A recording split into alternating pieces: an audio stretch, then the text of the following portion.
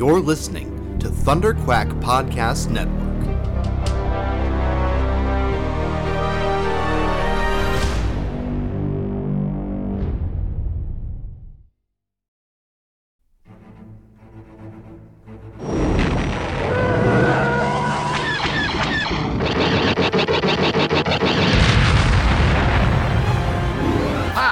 Got him!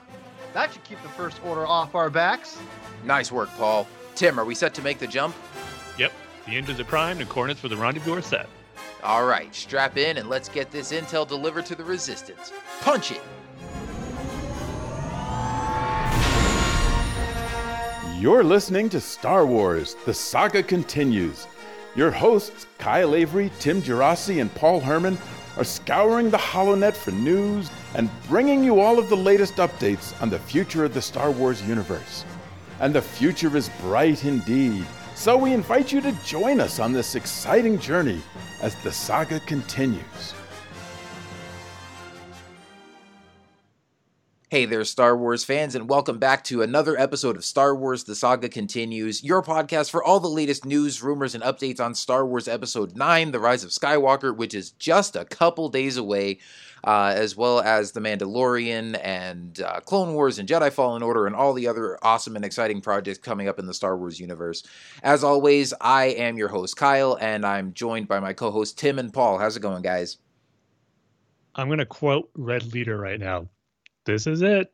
Just as he's during the trench run. This is what it feels like. Oh, We're at the man. trench run of the final stretch to Episode 9, The Rise of Skywalker. And, man, it's hard to believe that we're at this point. We're not at the movie quite yet, but just the fact that we're in the week of its release. It's just crazy because this whole past few weeks, ever since we hit December, I've just been thinking, like, all the press tour that's been going on with the cast and JJ, just how crazy it was back in October 31st, 2012, when we got the announcement that we're getting a sequel trilogy, and just how far away Episode 7 sounded. 2015, we're only in 2012. Oh, it's going to take forever. Oh, man. Here we are, 2019. The sequel trilogy is about to end. It's crazy, but boy, am I excited. This is going to be a fun week. I'm excited at the same time, trying to savor this fun and excitement that this week is going to have, because it's going to be it for a while. So I just want to have it be a fun week and just have some good memories of seeing the final installment of the Skywalker saga. So yeah, I'm ready. Yeah, this is as much as we're going to talk about the Star Wars TV here in a second, as much as I love Star Wars TV, you cannot replicate this feeling of anticipation for a film. And I want to say that I'm going to compare it to something like a sports analogy for those who maybe aren't into sports. Bear with me.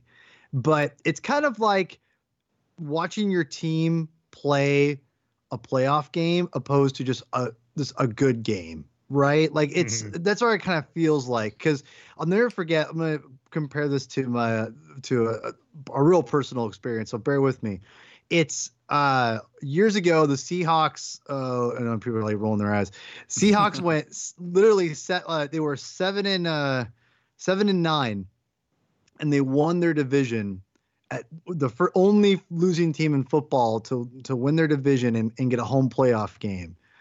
And I'll never forget when they made the playoffs, my brother and I, we both said to ourselves, do we want to make the playoffs at 7-9 and be a joke, or lose the game to get into the playoffs and actually get a good draft pick? And, we won the game, and my brother and I okay, whatever. So we went and sat down, and the Seattle hadn't been in the playoffs in a while at that point. And I'll never forget, my older brother looked at me when the game started and just kind of got all pumped up. And he slapped my knee. He goes, I wouldn't trade this feeling for the world right now. And it was like, yeah, exactly. It's like the playoffs are great. And I started thinking about the game ended up being a huge, one of the most memorable runs in football history. And we would never have gotten it if we said, if they listened to me and said, just lose the game. The reason I bring this all back to Star Wars is that with the new age of Star Wars TV and movies going to now once every 2-3 years or whatever, who knows what happens? I mean, the future is uncertain at this point as far as when we get another Star Wars film.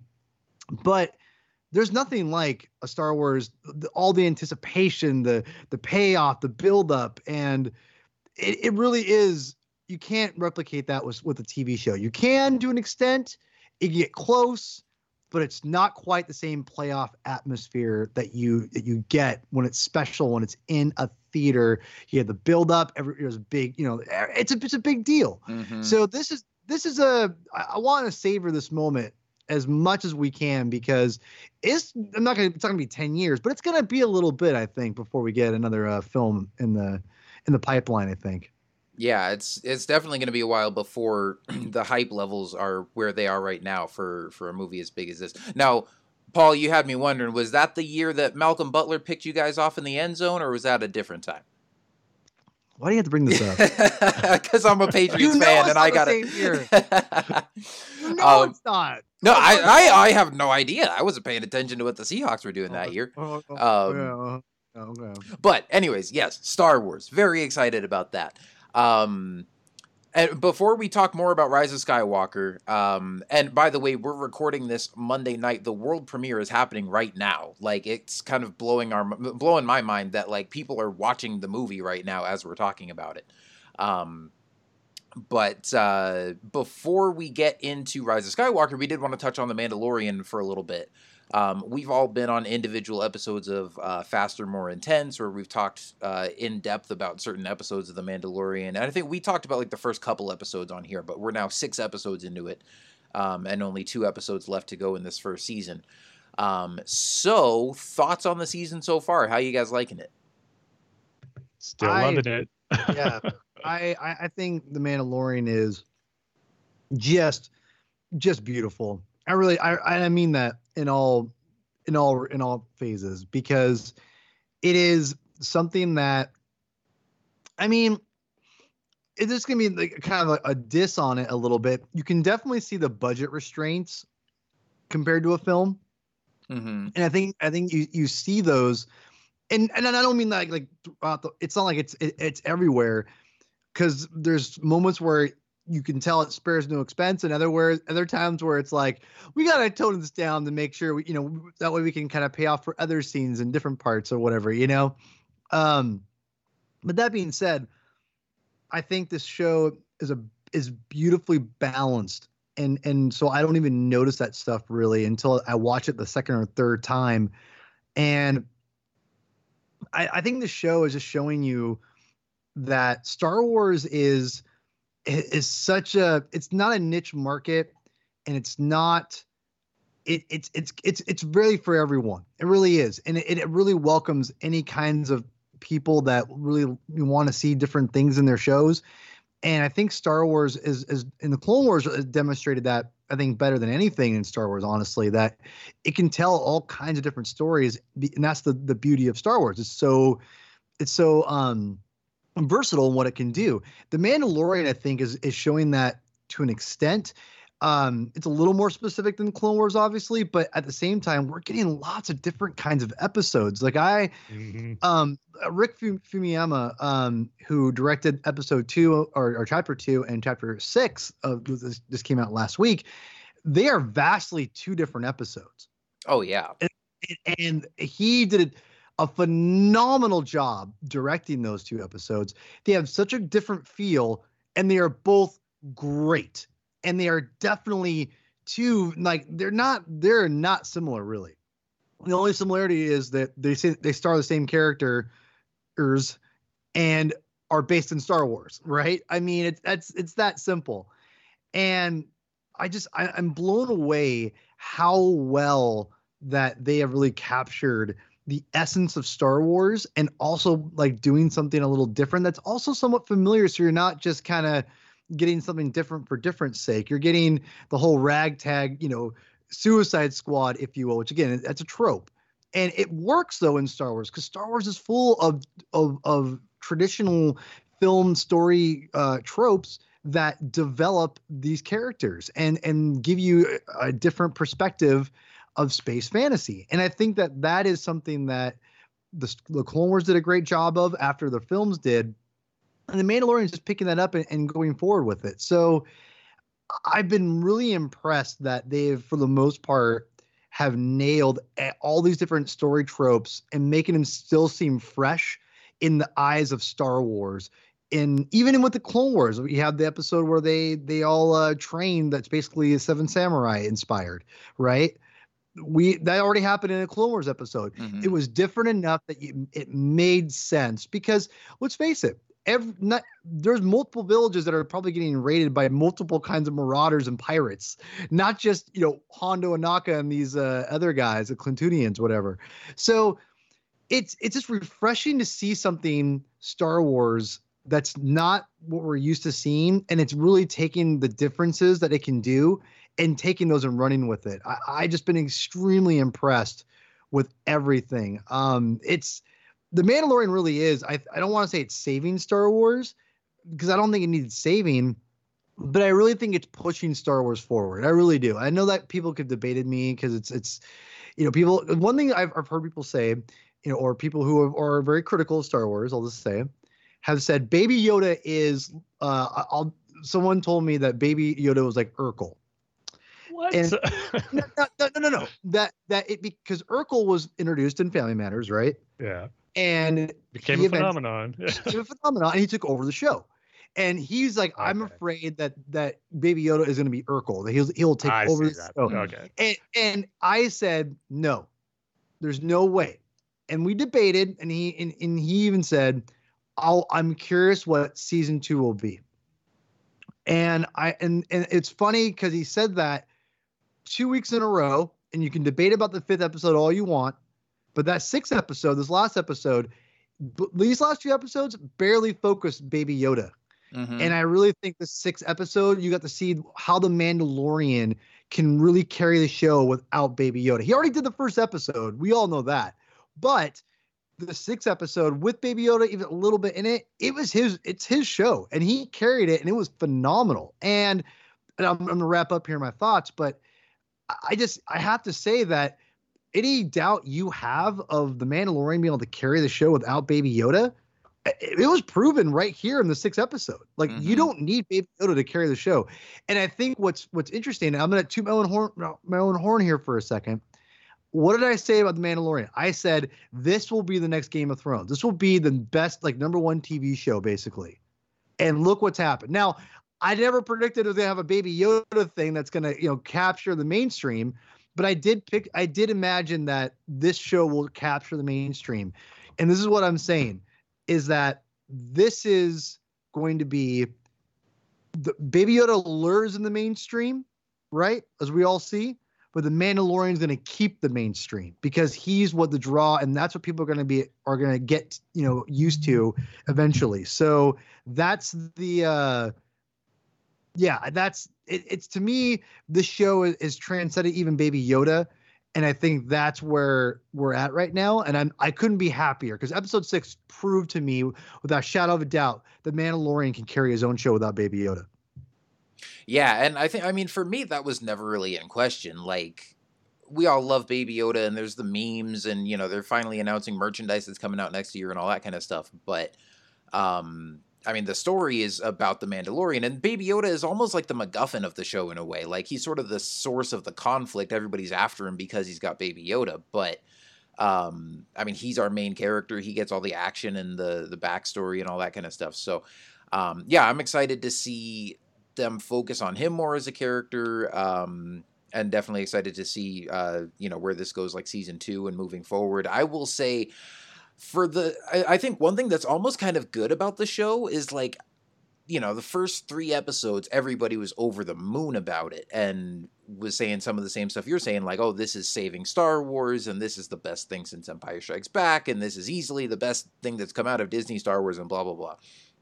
And then the last 3 episodes have been a lot more divisive, and people have been criticizing the acting or saying that it was boring, or for whatever reason, a lot of people hated the fact that they went back to Tatooine in episode 5 and thought that was pointless and redundant. And I'm like, really? It's a story about a bounty hunter traveling around the Outer Rim, and for 1 episode they stop on Tatooine and you have an issue with that? Okay. Yeah. Come on. But just the fact that I feel like I've enjoyed every episode so far, and I think the last 3 episodes have still been good. But I think it's to me brought it down a little bit to a more like reasonable level. Like the first 3 episodes were so great, you were like, oh, can it keep this up? And it was like it had to slow down at some point. Now these 3 episodes in the middle of the season have been like, okay, this isn't blowing my mind, but I'm still getting good, enjoyable Star Wars every week. And you're kind of just seeing more like what the average episode of the show is going to be like on a weekly basis. And sometimes you're going to get mind-blowing sequences of Mandalorians flying in on jetpacks and shooting up the joint. And then other times, you know, you're going to get, what's her face? The mechanic lady, you know, chiding the Mandalorian about, oh, you leave your baby on the ship and whatever. So, you know, it's had its ups and downs, but like in a reasonable way. Like I said, I've still enjoyed every episode. And I no longer sort of have those lofty expectations of like, oh, this needs to be like Star Wars on the level of Game of Thrones. Like it's been that level of hype and like, sort of like you said, the way that it's just invaded the mainstream and everybody's talking about it. But I don't know if I would say it's on that same level of quality, in some of like the earlier seasons of Game of Thrones. But it doesn't need to be. I mean, I think Game of Thrones probably had a higher budget. And even if not, even if the budgets are comparable, I think Star Wars, you know, they're probably spending more of the money on effects and stuff. So I will say one of my main gripes of the show is like some of the side character performances have been a little bit lacking. I liked the entire crew that they had in the most recent episode, the whole, you know, crew of bounty hunters. I know some people had issues with those, but I thought those were all fun characters. But some of the other one-off performances here and there have kind of varied in quality for me. But yeah, just overall, it's fun. And I think going into the show, just from the brief teasers and stuff that we saw, I thought this was going to be like gritty, intense, Rogue One style Star Wars with lots of Mandalorian action and him just taking people out. And it was going to be, you know, kind of gritty and violent and all that. And never in a million years thought we'd see him crawling up the side of a sandcrawler, you know, getting zapped by Jawas or playing with Baby Yoda or, you know, some of the other just like wacky stuff that we've seen. And it's just fun, you know, like, and I can understand why maybe some people are disappointed by it if you still have those lofty expectations or you want serious stuff in your Star Wars. But if you don't mind, you know, having a comedian playing a gunslinger and cracking jokes about, oh, what are you, a gun gunner there? You know, Misa can't take Misa helmet off. I'm like, you know, it's fun little stuff like that, or seeing the pit droids in Mos Eisley. Like, you know, I've just enjoyed all this kind of fun, wacky stuff that they've thrown in there. And it all feels fitting and, you know, stuff that we're used to seeing in the Star Wars universe. So, yeah, I'm enjoying it a lot. Yeah, I just got to echo with what you guys were saying, just how I've enjoyed every single episode. And yeah, some are going to be more amazing than others, like the first 3 were, but it's going to be expected with a TV show. So sometimes, because Star Wars has such high, lofty expectations, you kind of forget the realm that it's in the TV media, where not every single episode is going to be like as great as those first 3 were. And we've experienced that with Clone Wars. We've seen some amazing episodes of Clone Wars where the production and quality was off the charts and cinematic. And we got some already like that with Mandalorian, but we're also seeing how not every episode is going to be like that. And as you said, that's totally fine. I've still enjoyed with what I've been getting in pretty much every single episode. And to kind of piggyback with what you said, Paul, I just love how every episode is just so different from each other in its location, its feel, its tone, but yet it's still so Star Wars when I watch it. And the Mandalorian as a character, I just think keeps getting better and better. That's, of course, he's the heart and soul of the whole series, since he is the lead character. And they're doing a great job of kind of expanding on him in each episode. They throw little nuggets of his past and a little bit more of his personality, of what type of person he is. So all that stuff is great as it's sprinkled out through the different adventures he's going on in each episode. But I just love how varied and different they are. Going to just the first 2 episodes, or just they're ones that kind of play off each other as far as like a continuation. You can maybe even say about the 3rd one, but then the next 3 are just all totally different. I just love how different they are. And I've seen some complaints about how, you know, it needs to get back to more of the focus of the story of Baby Yoda and the client that's after him and why do they want him and all that. And we're going to get that. It's going to be there. But I just think some fans or just audiences forget about not everything that has to be serialized television in order for it to be good. Episodic television, as long as you're getting entertained and good stories in those episodic episodes that are just standalones, that's perfectly fine. And I felt that's what those 3 middle episodes of The Mandalorian have been. And I agree with some of the criticisms on there in the 5th episode, even though I did enjoy that one. But you can kind of tell where certain elements of it didn't quite work. But it was still a cool story of seeing a bounty hunter, an experienced bounty hunter, take on up and coming a rookie bounty hunter that's in over his head, and he has to kind of show him the ropes and show him how to do things. I love seeing stuff like that, and have it be on Tatooine, having him interact with Tusken Raiders.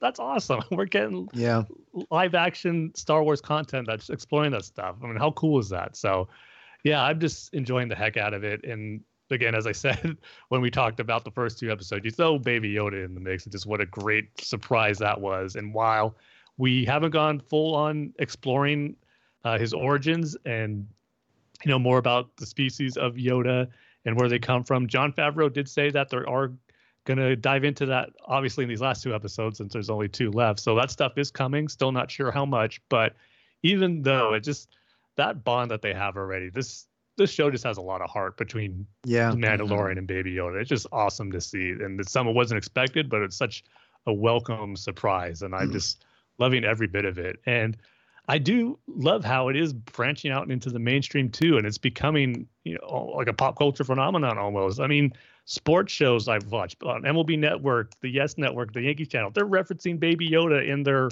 hot stove baseball talk shows. I mean, come on. When they're getting recognition and stuff that has nothing to do with Star Wars, you're reaching the mainstream like never before as far as Star Wars TV is concerned. So it's just great. And there's just so much to love about it for different reasons. And I've got like family members, like some of the biggest fans of the show are my parents.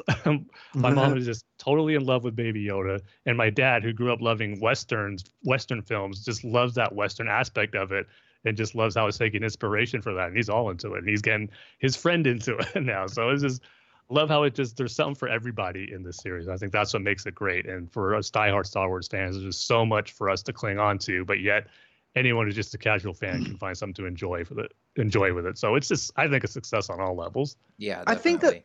I think that like I like how everyone is quick to get on the acting, especially with the guy who played the young bounty hunter, which he wasn't great. I'll totally admit he wasn't great, but I don't think he was like super awful either. Yeah, like distracted enough to where it takes away from your enjoyment of the episode. He wasn't great, but there wasn't great acting in the prequels. And you know what? Some of those performances were from Academy Award-winning people like Natalie Portman. She's terrible in episode 2 and 3, in my opinion.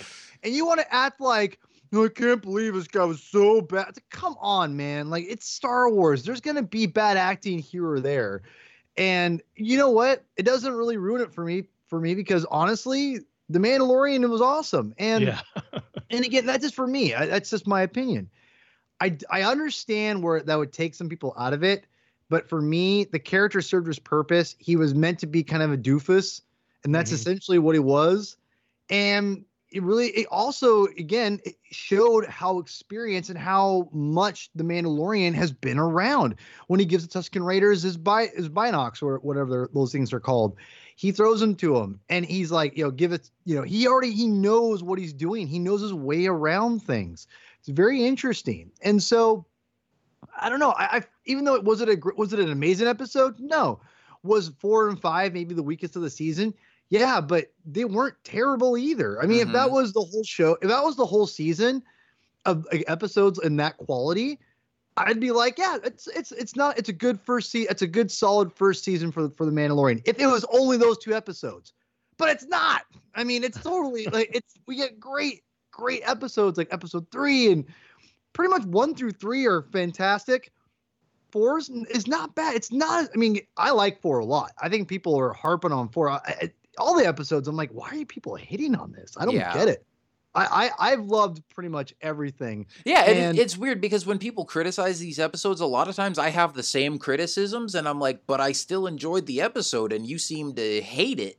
for the same reasons that I thought it was just pretty good and not amazing. But, you know, to each their own, I guess. But like I said, for me, that's almost a little bit of a relief. Like, I don't have to be on the edge of my seat the entire week thinking, oh man, what's the Mandalorian going to do to blow my mind this week? You know, it's like I can go about my week, focus on work, get hyped about The Rise of Skywalker, and then Friday sit down and just enjoy a good episode of Star Wars. Well, and it's funny because we have Wednesday to be this new episode this week, so we won't have to wait a couple of days for that. No, I'm totally with you. I think that I think they're going to learn a lot from this season, which is a little unfortunate that they're filming right now, season 2, because I feel like they probably would have addressed a lot of people's like minor complaints in this, you know what I mean? But you know what? Like, I don't think they're making it in a bubble either, though. Like, some of the same complaints that people have right now, like, Dave Filoni's been around the block with Clone Wars, right? Like, there was stuff in the earlier seasons of Clone Wars that people complained about that got better as the show went along, even though they were probably already working on season 3 at the time that season 1 aired. So it's not like they were listening to people's complaints week to week. Like, I'm sure Dave Filoni and Jon Favreau and Bob Iger and Kathleen Kennedy are noticing these same things and going, hey, moving forward, let's, you know, keep improving on XYZ. Yeah, that's a good point. That's a really good point. I think that this has only shown how Star Wars can survive in live action TV very, very easily. And I think cost effective wise, with technology becoming as, you know, as advanced as we can, I really think the future I don't think there's going to be as many films coming out, which again, I don't think is a bad thing, because I think as long as we're getting solid live action like we're getting, I think Star Wars, it really is the future of television. I've been saying it a long, long time now. And just after The Mandalorian, these episodes, I mean, even if episodes 7 and 8 and like are in the quality of 4 and 5, this is a hugely successful season. And I will gladly say if this was every season of Star Wars, sign me up. Like, not like this, the content wise, but the quality wise. Right. And it's got a little bit better, you know, each time. Yeah. Sign me up. I mean, give me all kinds of different kinds of TV show ideas. I mean, the one thing that I think that the TV and The Mandalorian has shown us is that the sky's the limit, and you can tell really any kind of story now. Whereas I think the films, you can really get really even more advanced and insane, I think, as far as like scale of things, but as far as a general story, the TV side, you can tell whatever story you want, and I think that it's gonna work. So yeah, I love this show. Is amazing. I know it's like it's a foregone conclusion. I mean, come on, Star Wars, it's hard to, you know, I get it, but you know what, The Mandalorian could have been complete crap too. You just never know the stuff, right? And let's face it, Mandalorian's been amazing, and I am so excited for the future. I'm excited for the future of this character, and also kind of to go back to, I'll kind of finish up with I brought up this last time. My last point was how Baby Yoda is the Mandalorian's transcending even Baby Yoda now. I think, you know, though Baby Yoda is entrenched in the mainstream, what is also entrenched in the mainstream? We'll see if you guys can. What's the first thing you think of besides Baby Yoda? What's the first thing you think of The Mandalorian and mainstream media that they have grabbed onto? This is the way. Exactly.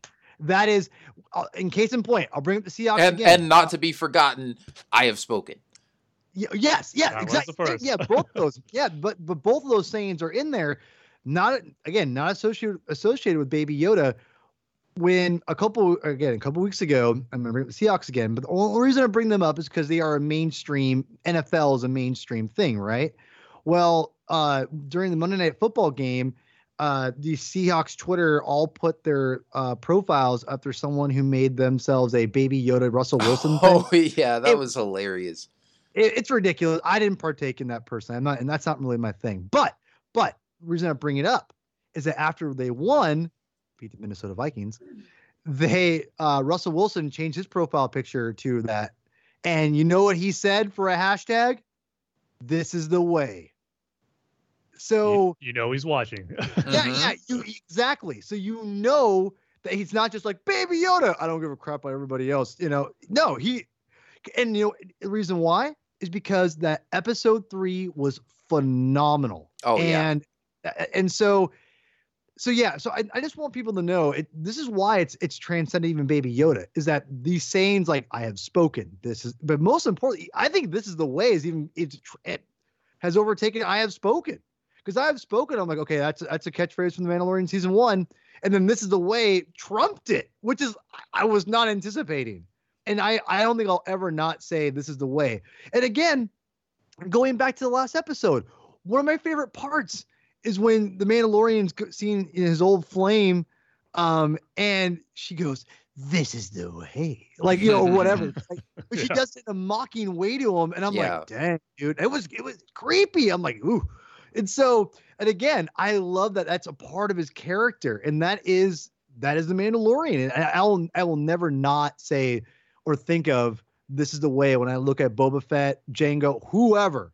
I'm always going to think of this is the way whenever I see Mandalorian armor. And by the way, I have to ask you, because I don't even know episode 5, that Boba Fett or not. Tell me. Ooh. I really want to say yes. I think it's yes, but you just never know until they reveal who it is. But right now, I think all signs are pointing to yes. That's the first person I thought of when they had that cameo. I wanted to be Cad Bane. It'd be cool, but I'd rather it be Boba. I mean, Boba Fett's the safe bet if I were to put money on it. But man, how cool would it be if that was Cad Bane? But the sound effects. They effects. could bring him in later. The sound effects is what gives it away. Yeah, and plus it's on Tatooine. I mean, that's a big thing. And I've heard some other speculation that it's just Grief Karga tracking down the Mando. No, why wouldn't they show his face then? Yeah, why would exactly. they cut it off? Or even the Moff that's coming in. The villain for the last 2 episodes, more than likely. No way. And I was like, no, we saw his face. Why would they hide this person's face if it's anyone that we already know is going to be on the show? Yeah. So the villains. See, I'm thinking they're setting it up now. It has nothing to do with the rest of the season. But once everything gets wrapped up, the Baby Yoda story is done.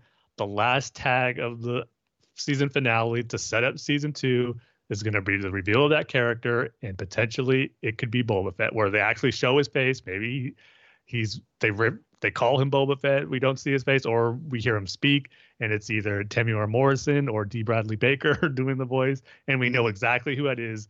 And it ends the season with a great tease and something to look forward to in season 2. I think that would be an amazing way to cap off the first season. All right. I'm going to give a couple predictions right here. Okay. So here's what I'm going to say.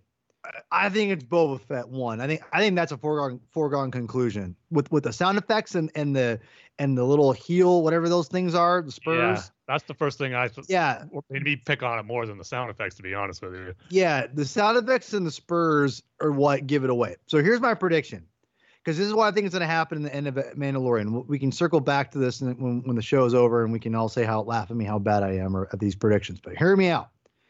I think season 1 ends with, like you said, Tim, Baby Yoda is wrapped up. I think he's given to Ahsoka. I think Ahsoka makes it at the end of the season. Yep. I think Ahsoka. That's the first 3 episodes. How amazing that would be. Right. I think this is what it is. I think Ahsoka is the one. Is potentially. I think it's the one who saves him. And potentially, and that's what sets him up to maybe give Baby Yoda to her eventually, or something like that. But either way, Ahsoka's making it at the end of this at the end of the show. With the Twi'lek that we got in the last episode and how great she looked, I think there's no way that Ahsoka's not in this. And I think what they probably do is cast an actress that they can just like insinuate that it's Ahsoka, but they don't have to have her do many lines. That she just kind of looks there, kind of stay silent, so you can recast her later. And maybe in her own show at some point, or maybe later on, I don't know, but that's my prediction. I think Ahsoka is somehow in this season, but then also I think Boba Fett is the end cliffhanger of the show. So I think you have him saying goodbye to the Baby Yoda with Ahsoka or whatever. And then the very end is Boba Fett with Morrison being like his voice. It's him playing Boba Fett and it's like his face or something like that, where we all know that, oh crap, that's Boba Fett. Like, he's in the next season. Oh, man. and that's my prediction. See, I don't want to get too excited thinking about it because it sounds so awesome. It's too perfect for a setup for season 2 that if it doesn't happen, I don't want to get set up for disappointment. Yeah. Yeah, but here's the thing. I think that either way, like, people have said to me, well, Boba Fett, you can't really get his armor back because the guy from the Aftermath books. I'm like, you know how easy that is to like fight around that? Like, seriously? Like, I mean, like, and you guys all know my love of Chuck Wendig is not much at this point. And I don't even hate the Aftermath books that much. They weren't great, I don't think, but they weren't terrible. But now, since he blocked me because I thought he was none of a good writer, for saying things, I wasn't even tweeting at him. He blocked me, but which is whatever.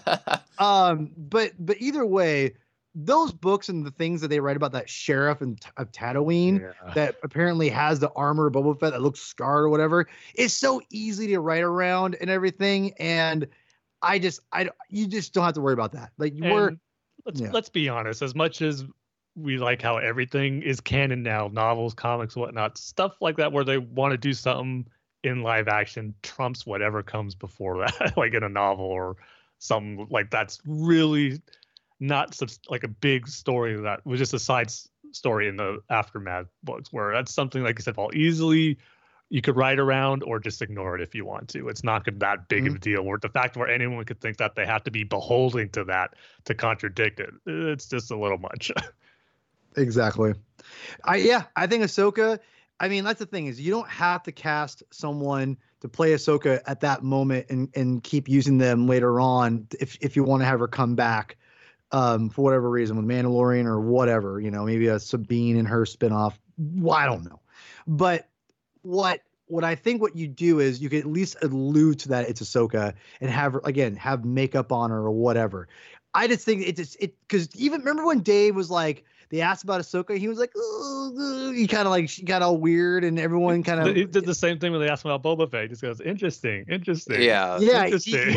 Yeah. But Dave would say that about anybody. Like, no, you're right. But with Ahsoka, you could tell he was like, you could just tell that something was weird with him. So that's where I'm getting all this kind of my prediction from. I think that Dave, it's because Dave's heavily involved. And the biggest thing is this. What do you do with a Force-sensitive Baby Yoda? You can't give him to Luke. Who's out there? Who is in charge of the show? Who's basically in charge of Ahsoka? Dave. It just makes too much sense. So I think that's why it's gonna be Ahsoka. That's my money. That's my prediction. And I think Boba Fett is the cliffhanger. So put me down for it. We'll see if I'm right. Hope I'm right. Find out next week. Oh my gosh, yeah, I didn't even think about that. And I think we're in for 2 really great episodes coming up. Harkening back to the first 3, they're going to end it with a bang. Yeah. You know what's interesting, though, is I remember like those early trailers from The Mandalorian, we were speculating like, oh, this is all probably stuff from the first couple episodes. But really, like, we saw pretty much the whole season, because we saw stuff in those trailers of him fighting that Imperial Moff and his Death Troopers and stuff. We haven't even seen that stuff yet. Death Troopers are still on the way. Yeah. Death Troopers. Automatically, these episodes are going to be amazing. Death Troopers, Flame Troopers, TIE Fighters. Scout Troopers. Yeah. Flame Troopers! The kids love this one. Yeah, so definitely there should be some exciting stuff to close out the season. We'll see if Paul's predictions come true. I hope they do. Like I said, mark me down in the camp that wants that to be Cad Bane instead of Boba Fett, just because it would be awesome. But if I had to put money on it, yeah, Boba Fett's the safe bet. I'm just trying to think outside the box of, okay, who else could it be aside from the predictable one? But seeing Boba Fett would be really cool too. And if they find a way to work Ahsoka into it, it's Dave, so I wouldn't put that past him either. Plus, even though those episodes weren't finished, I still like the idea of how Cad Bane for a little bit took Boba Fett under his wing, and then Boba Fett eventually ended up killing him when they had that draw. I would like that old Western. Man, style, I just want to see that story. Like, I know. You know what? I'm also going to make a prediction. I think with the success of The Mandalorian, and especially if I'm right, which I think I am, about Boba Fett being in season 2 as like the main villain of season 2, or whatever anti-hero or ally or whatever. Know what I would love? I'm sorry to cut you off. I think it'd be really cool if they took a little page out of Daredevil season 2, where at the beginning, Daredevil and Punisher were going at it. Yeah. If they could do that, like for the Mando and Boba Fett, but then eventually there's a bigger threat where they end up reluctantly maybe having to work together, but then they end up having respect for each other by the end. That would be awesome. So what I'm trying to say is, I think that with the success of The Mandalorian and seeing what the success of the Clone Wars that happens in February, I think it's very potential. There's potential that the Clone Wars, they could add the Boba Fett episodes later on. I really do, because now the one thing that I think reason we haven't seen more Boba Fett stories, which we're getting a comic book series in a couple months now with Boba Fett in it that takes place in the OT. But you've seen a reluctance of Lucasfilm / Star Wars to put Boba Fett in more stories. And it's not because, I don't think it's because some fans might be like, they don't care about Boba Fett, which is total bullcrap. He was first on the list for the standalone movie. Yeah. So again, which I just want to point that out right now. People, complain. But here's what's cool. The Mandalorian has now made life probably a lot easier to get more definitive Boba Fett stories, because before he was the only one that you could really market that the mainstream knew about that looked like Boba Fett. Now the Mandalorian has trumped that. You can now have anyone look like Boba Fett in the Mandalorian, and that it's Star Wars, and that they're different characters now, thanks to episode 3 and whatever for the mainstream. So what I think the reason they didn't put those episodes up maybe initially or not yet is because they didn't know they wanted to save Boba Fett just in case, or not just in case, but like, what are we going to do with this character? Are we going to make him still be the clone, or what are we going to do? I think they just didn't know what they wanted to do with the character quite yet.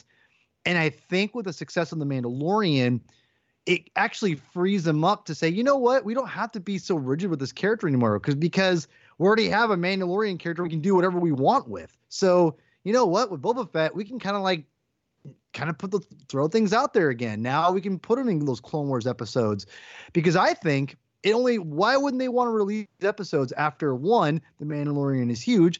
2, if the Clone Wars is huge and everyone watches it, and Disney Plus executives or whatever are like, do you have any more of these we can put out? Oh yeah, those Boba Fett episodes, and they're gonna go, yeah, put it out. Well, we didn't know if we wanted to make those canon or not. Who cares? Put them out there, and then they're gonna make them canon. It's gonna be like that, trust me, because it's even if it's like 4 episodes or whatever, it's too perfect.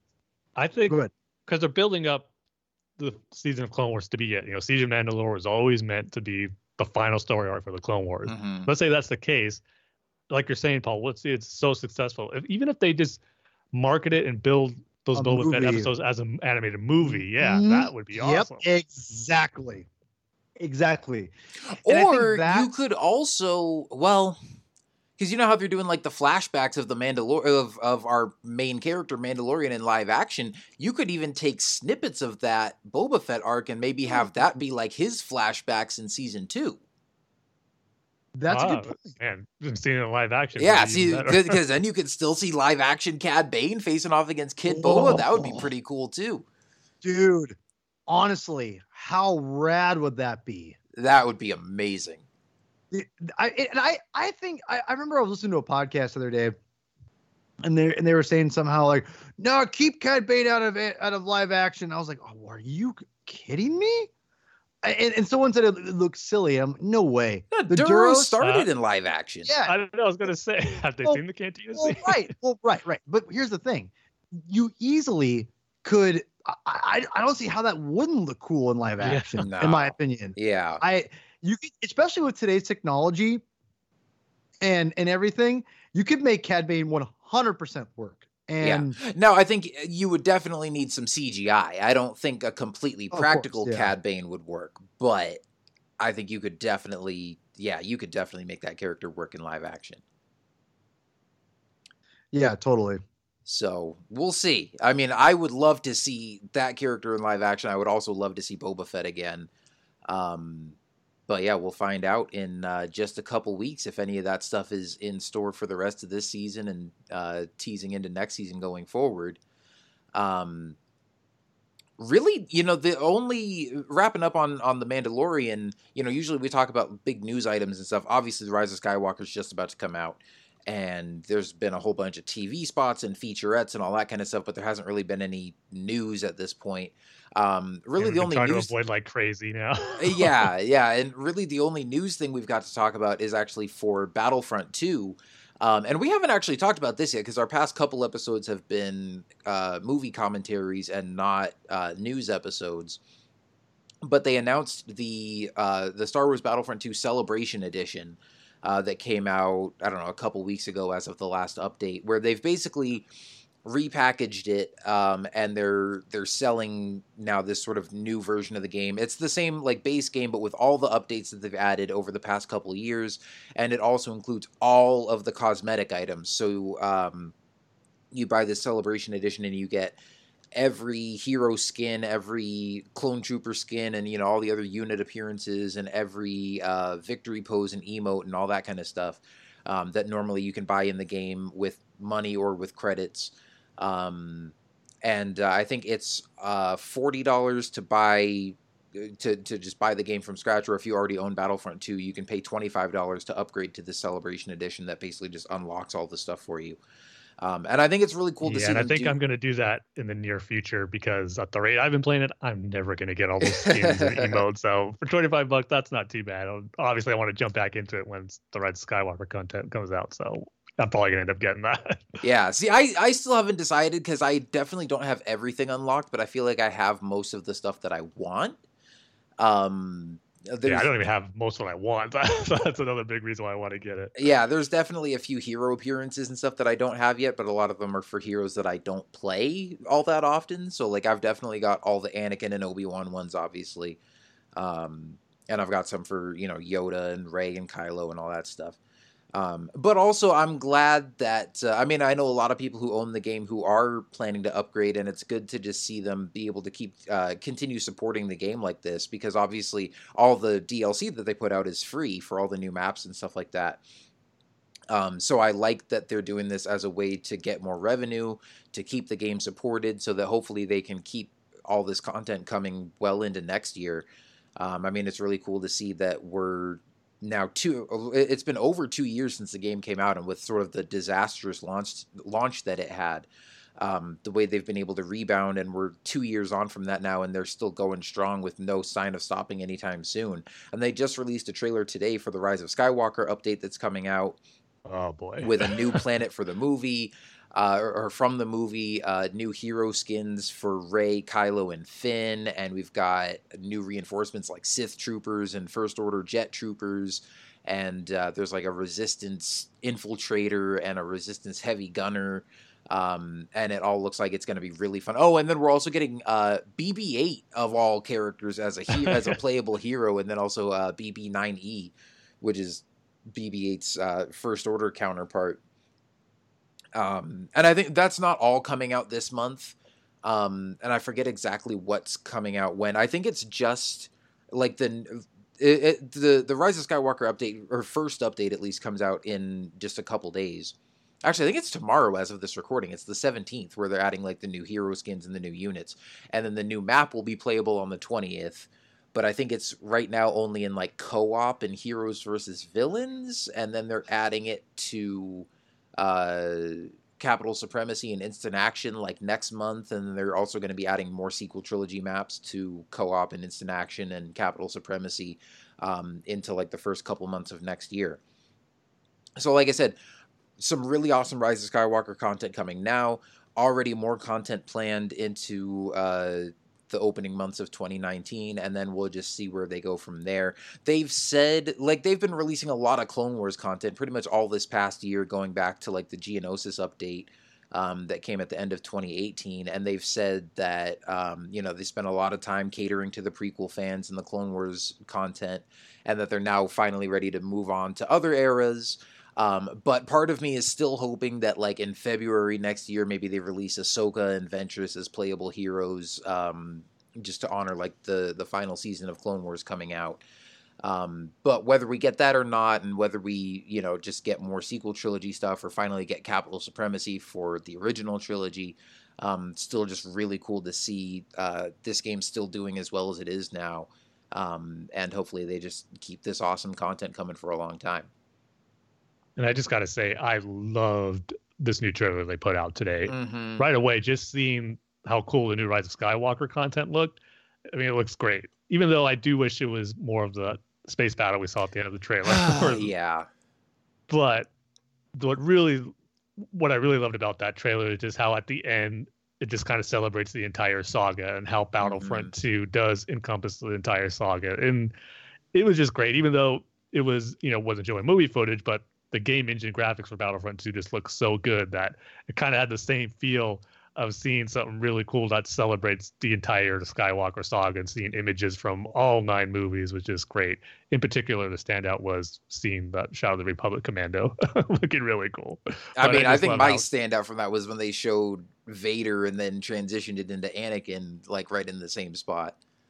There's just so much great stuff to love about it. So it's just one of those nostalgic type trailers that encompasses everything from the Skywalker saga in a very cool way, and looking as great as that game does, it was cool to see it highlighted in that trailer. So I loved it. I thought it was really, really cool. Yeah, it's a really well done trailer.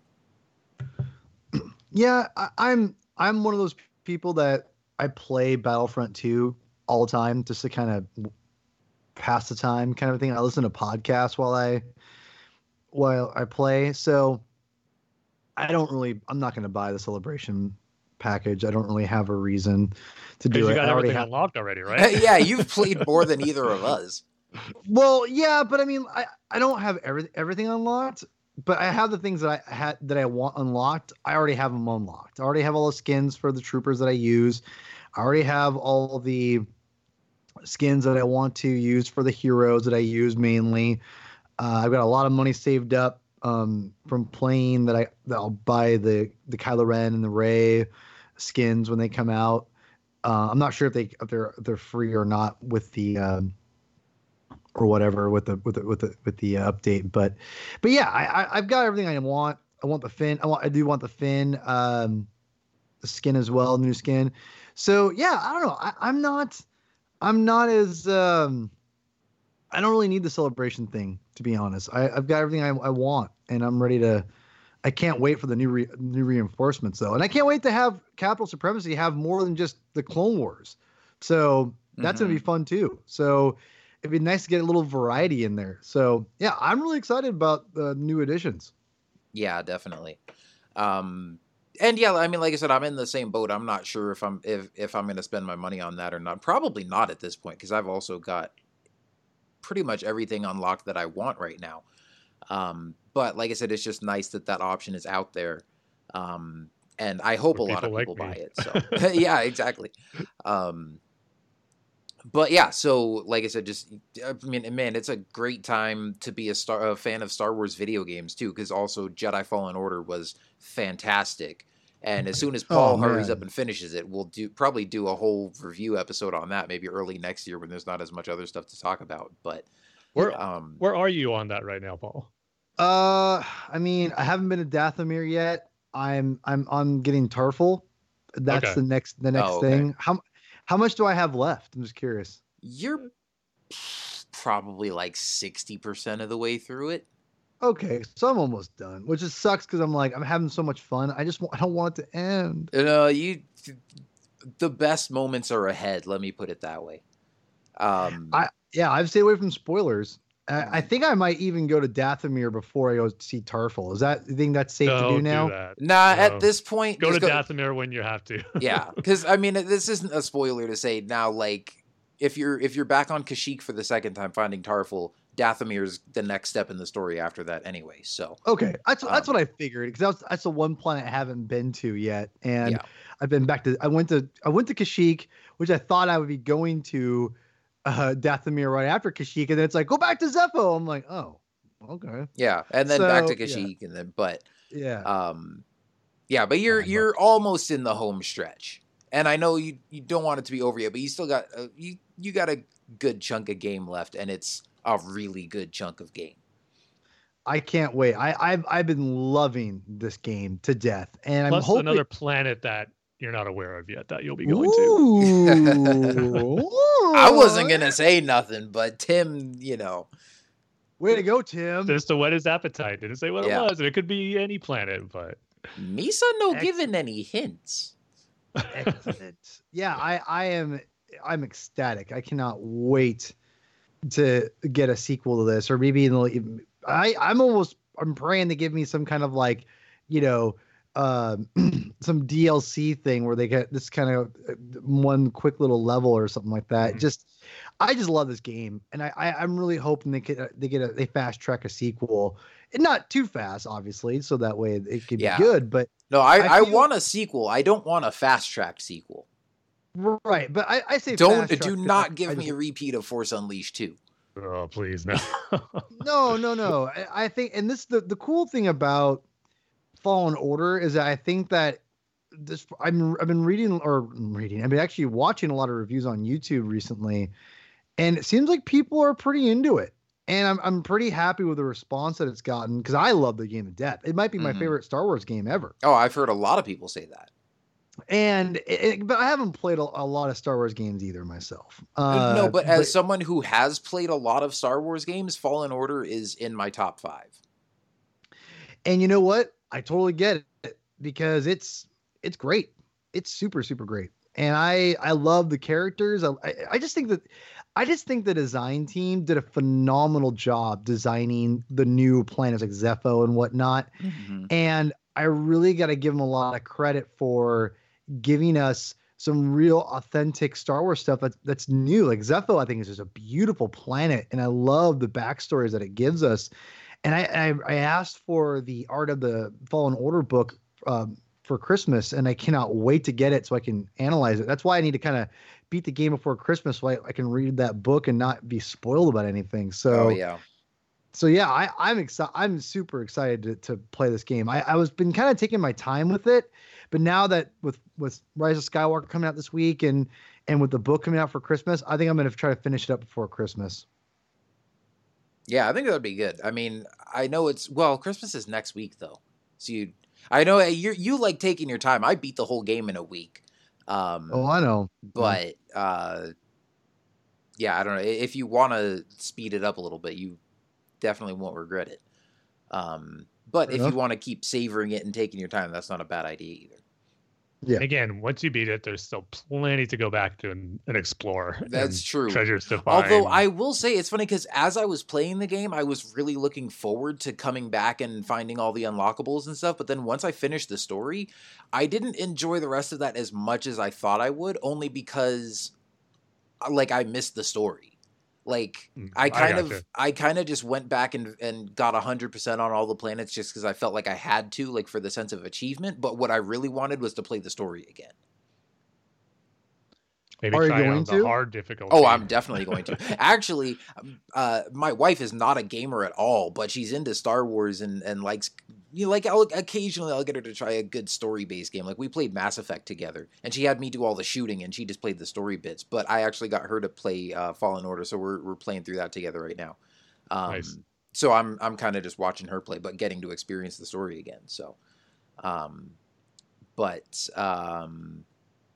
So it's like I said, great time for Star Wars gaming as well. And just TV and movies and everything firing on all cylinders. But speaking of movies, I mean, if you guys hadn't noticed, I didn't have a whole lot to say about The Mandalorian because when we got on, I just was expecting to talk about Rise of Skywalker, and then before we started recording, Paul was like, "Wait, we're talking about Mandalorian too, right?" And I was like, "I hadn't even been thinking about that." So you guys can talk about that. My brain is locked in Episode 9 mode right now. We're 3 days away. I mean, technically we're 4 days away from December 20th, but come on, we're all seeing it opening night, which is the night of the 19th. Mm-hmm. So, yeah, man, 3 days from right now, we'll all be in the theater, watching the movie. So, are we almost over? It's yeah, actually, well, yeah, because it's for me right now it's 8:45, and I've got a 6:00 showing. So. Depending on how long the previews are, I'll probably be getting my mind blown by the end of the movie right now in 3 days. Oh my gosh. Yeah. Woo. So how we feeling? Man. Hopeful, All right, I nervous, guess. excited, anxious, All of pessimistic, those things. optimistic? Yeah. Anxious, excited, nervous, all those things. Nervous in a good way. Like not nervous because, I don't know if the movie's going to be good or whatnot. There's just a nervous feeling or whatever the new Star Wars movie comes out. It's exciting. It's just really fun. I just want to get through these next few days of work. I'm taking that Thursday and Friday off. So it's just 2 more days of work, then nothing but a 4-day Star Wars weekend. And I just looking forward to that so much. Not just seeing the movie a bunch of times, but then that Friday going shopping for the new merchandise that's going to be released, like the books and the soundtracks. I always love that day after of a new Star Wars movie. So there's just so much to be excited about. And even though I've been staying away from every new TV spot that's been coming out the last few weeks, there's been a lot of them. That buzz keeps growing and growing, even though I'm not watching them.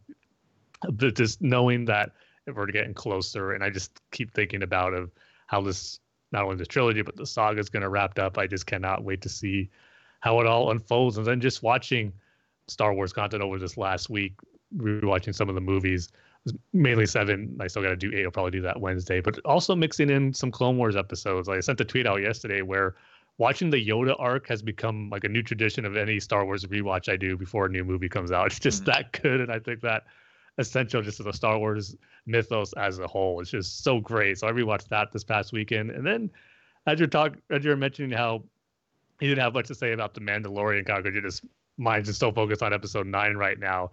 And I just love the fact that we do have the Mandalorian still out there as we're all getting hyped up for episode 9. Wednesday is going to be really fun.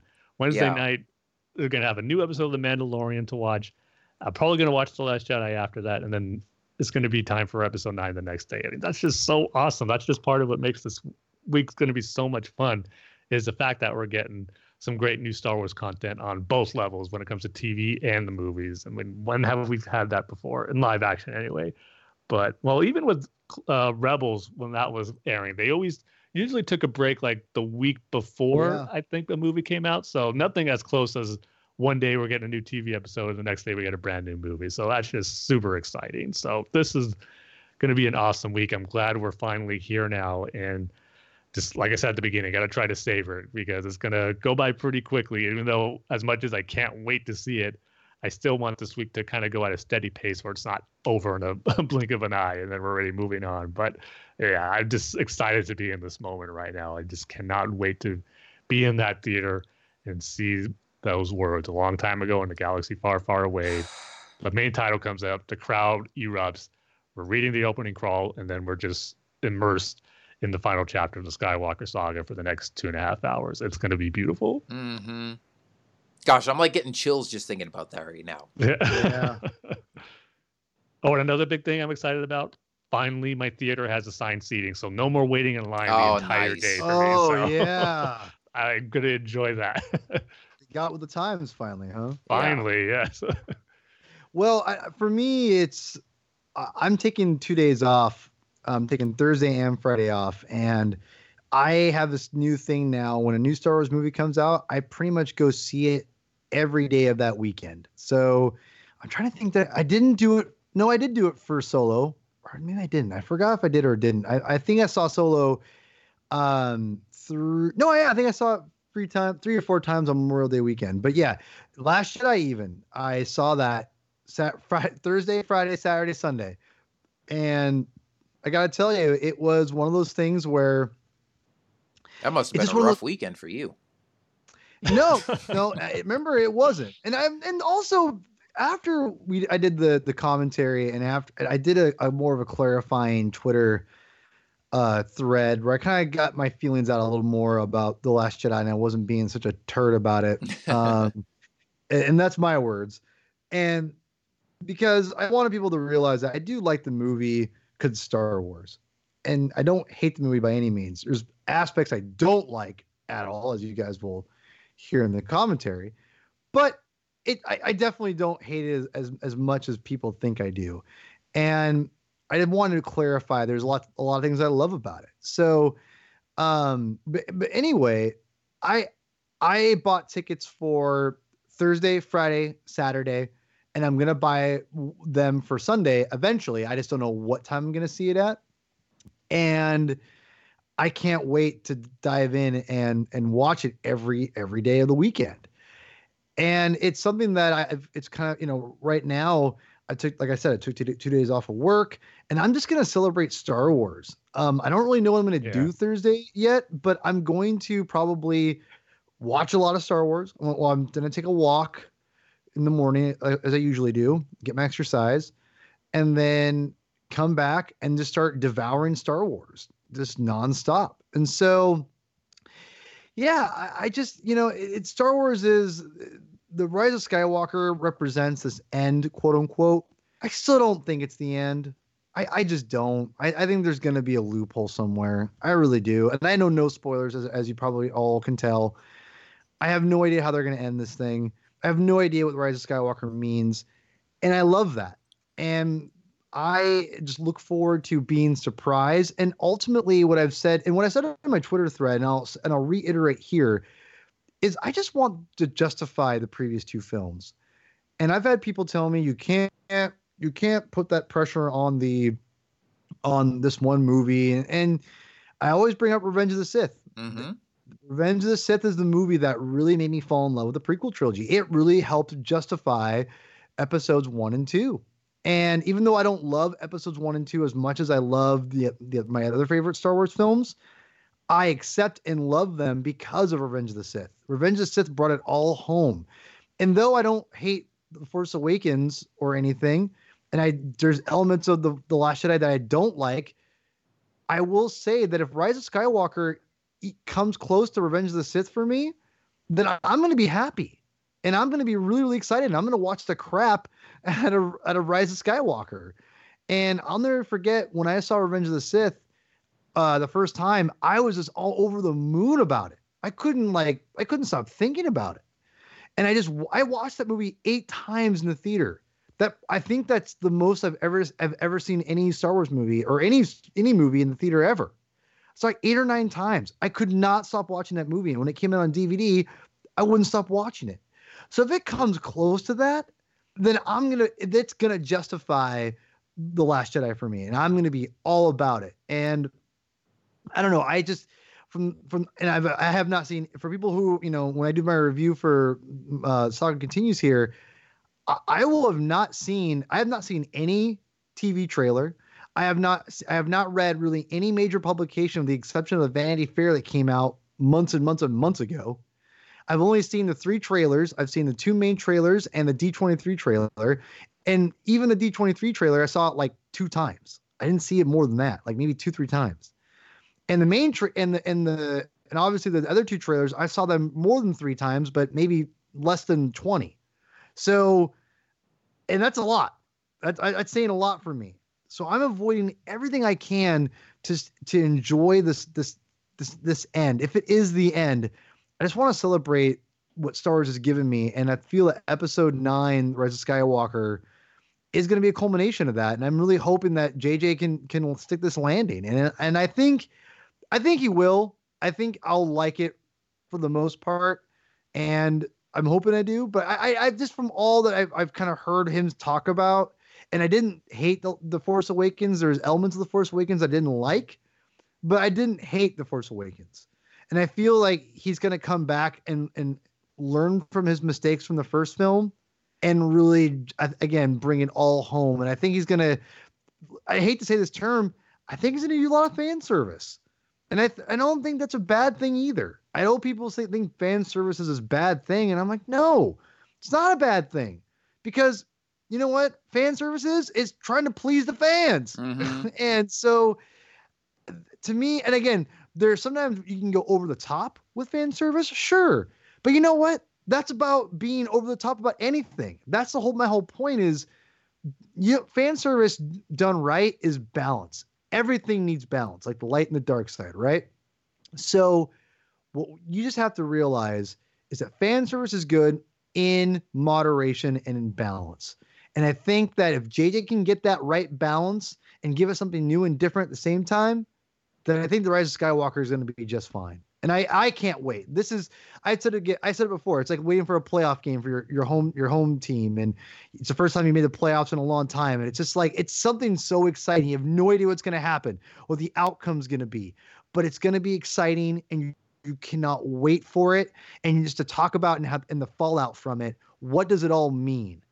And that's what I'm excited for. I cannot wait to talk to everyone about this movie after I'm done. But I've quit Twitter, I've quit YouTube, Facebook, Instagram. I'm off everything. I deleted them all off my phone, off my Xbox.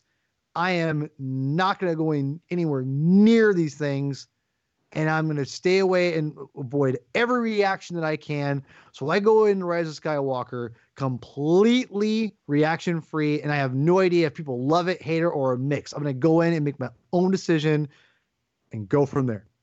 Yeah, that's what I'm going to try to do too. Of course, I've said that in the past, and then I've caved and ended up looking at reactions on Twitter and stuff like that. But I feel like that's really hurt the experience for me before, especially with both The Last Jedi and Rogue One. The initial reactions and the reviews and stuff were so through the roof. And with The Last Jedi, it was weird because like all the critics loved it and everything, and then I saw it for the first time and I loved it, and then I went on Twitter and was like, whoa, what the heck? Did everybody watch the same movie I did? And with Rogue One, everybody was talking about how fantastic it was, and I was like 2/3 through the movie and was like, okay, this is good, but it's not like as mind-blowing as everybody said it was. And then you get to that final third act with the battle on Scarif, and it was like, oh, now this is kicking in. But I do feel like I don't enjoy the movie as much when I'm watching it for the first time, when I already have like preconceived notions of how good it's going to be. And I want to try to avoid that going into Rise of Skywalker. But also the fact that the premiere is right now, is going on right now. It's going to be really hard for me to avoid peeking at anything over the next 3 days just because my excitement is so high. Yeah, I already know what I'm doing when we're done recording. I'm going to be looking at those reactions on Twitter.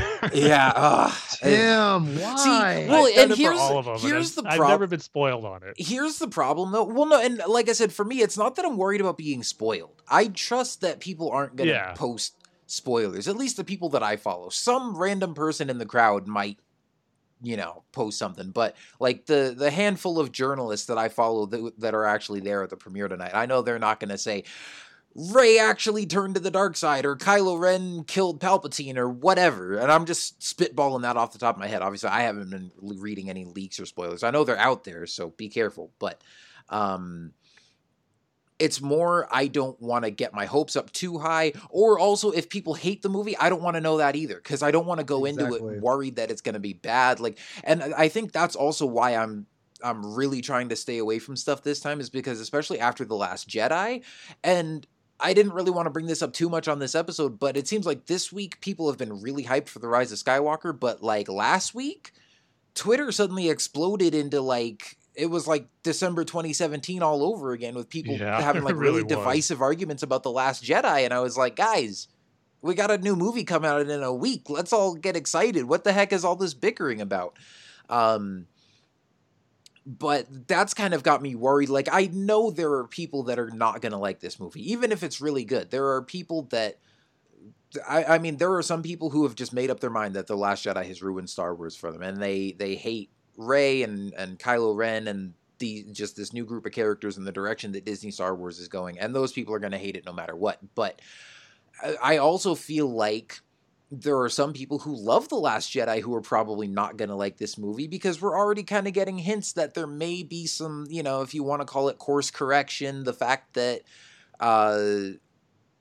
they've hinted that Rey's story isn't quite done yet, that it's not as cut and dry as, your parents are nobodies. See, some people are happy about that. Some people are not going to be happy about that, because some people really liked that about The Last Jedi. And then, if Rey and Kylo Ren end up in a relationship, the Reylo fans are going to be happy, and then other people are not going to be happy. And if they don't end up together, there are some extreme Reylos out there that are going to be freaking really mad about it. So I don't know. I'm like, I don't want to get my expectations set too high, but I'm also worried about, I want to stay away from just the chaos and the negativity and the back and forth and the stress of the fandom, as much as I can. So it's like, if everybody loves the movie, I don't want to know, because I don't want to go into it too hyped or with my expectations too high. But if not everybody loves it, I don't want to know that either. And honestly, like, I might even try to stay off of Twitter until we do our review of it next weekend after we've seen the movie, so that I can go into our review with like just my own thoughts and then hear what you guys think. And obviously I'll talk to, you know, friends and people that I see it with, and maybe people at work the next day and stuff, and see, you know, kind of get a sense from some people. But like, I'm probably not gonna jump on Twitter that night and be like, okay, so what did everybody else think? Because like, I almost don't want to know. But gosh, I don't know. Just for me personally, I'm at that stage where, like you said, Tim, I'm excited, but I'm also kind of nervous. But it's not like a bad kind of nervous, like they're gonna mess it up. It's just like, I go through phases of excitement with every new Star Wars movie, and when we're like 1 or 2 weeks away, that's when I'm almost at like peak excitement. Like, I'm just like, yeah, it's getting so close. But then when we're like 3 days away, like now, I'm just like, oh crap, we're getting really close. And so I'm almost just like, I'm like buzzing with excitement right now. But yeah, I'm like a powder keg that's just ready to explode on Thursday night. Because like you said, when it's like, it's almost not going to fully hit me from now until Thursday night, when I'm in the theater sitting down, and like, you know, like 15 minutes before the movie starts, when they start showing previews, I'm going to be like, oh my gosh, this is it. It's coming. And then when the Lucasfilm logo goes up and a long time ago in a galaxy far, far away, I'm just going to lose my freaking mind and be like, this is it. Here we go. So man, I can't wait. I'm getting myself all worked up and excited just thinking about it. We actually saw a movie last Thursday night, and just sitting in the theater, I was like, man, a week from right now, I'm going to be, it wasn't the same theater that I'm seeing Rise of Skywalker in, but it was like, I'm in a seat waiting for a movie to start, and a week from now, I'm going to be doing the same thing, but it's going to be Star Wars. And, man, I just cannot wait for Thursday. I'm not taking time off work like you guys are. I'm just going to see it Thursday night. Although I will say, I have a company Christmas party at work on Thursday, but it's like during the day. So the party is from 12 to 2. And so I'm thinking I might just leave after that. And my sister's driving up from Tucson. So she lives like a couple hours away from me, but she's coming to see it with us on opening night. So I'll just hang out with her in the afternoon, and we'll get hyped and get ready for the movie and everything. And then, so what theaters are you guys going to see it in? Are you going in IMAX or just regular? Or are you going in any of these like enhanced theaters that they got now? No, I'm just going to a regular theater where I've seen all the Star Wars movies since The Force Awakens have come out. I like to keep it close and local, even if there's better theaters that are further. I don't want to like be driving far out. It might kind of hinder away from my enjoyment of having to worry about sitting in traffic or whatnot to get there or coming back. So I'm just like keeping it at the theater that's close to my house. And it's a nice theater too. It's not an IMAX or anything, but screen's big enough. Seats are stadium seating. They're comfy. Sounds good. So that's all I really need for a first viewing experience. What about you, Paul? Yeah, for me, it's I'm seeing it at a regular. I've seen it in downtown Seattle, but it's a theater. It's a normal theater, and yeah, I don't know. I couldn't. I had a hard time getting tickets to the theater I wanted to, so I had to go in this really random area, which I did not want to go get tickets in downtown Seattle. That was the only thing I could get as early as I wanted, and because there was no way I was going to wait till. Last time I had to wait till the Last Jedi. I had to wait till like 11 o'clock or 10 o'clock. And I don't know how you did that. That was rough. Well, we went to dinner beforehand, and I just hung out, and we just had dinner for like, I think we got there at like 8 o'clock or something like that, or 7:30. Still, just knowing there are showings right now and you're not in one of them watching it, that would drive me crazy. It's one thing when people are going to press screenings and premieres. Sure. Yeah, I'm not expected to go to that. But when there's actually public screenings right there and you're not watching it, that would drive me insane. Yeah, no, I am. Yeah, that was rough, but I was spoiled myself rotten on that movie, so it wasn't like I knew what to expect basically, but anyway, yeah, what I've got down right now. So I'm seeing it in a regular theater, but then the next day I have an early showing IMAX screening. It's a fake IMAX, not true IMAX, but it's IMAX. It's a big screen at a local theater with my good friend Chris Clow. He's coming down, and we're gonna have breakfast afterwards. I'm having an early screening. Like I'm getting there at 8:00, so I'm gonna see it at like 6:00 at night Thursday, first thing Friday in the morning. And what I've said before is, to me, in my opinion, the most important showing is or viewing of a Star Wars film is always the second one. It's always. I agree. The first one, you're kind of running around. You're like, oh my God, what is going on? You kind of, your emotions are running high, either negative or positive, and you just don't know what you're going to get. And you know what? That second one, it really solidifies, like you anticipate the things you want to see and the things you're kind of like, I don't know about this. And you see it again, you go, okay, maybe it's not as bad as I thought. Because then I think the second time really reinforces what you already think, or it totally softens that blow. But either way, it doesn't like change your mind necessarily. But after that second time, you could change your mind.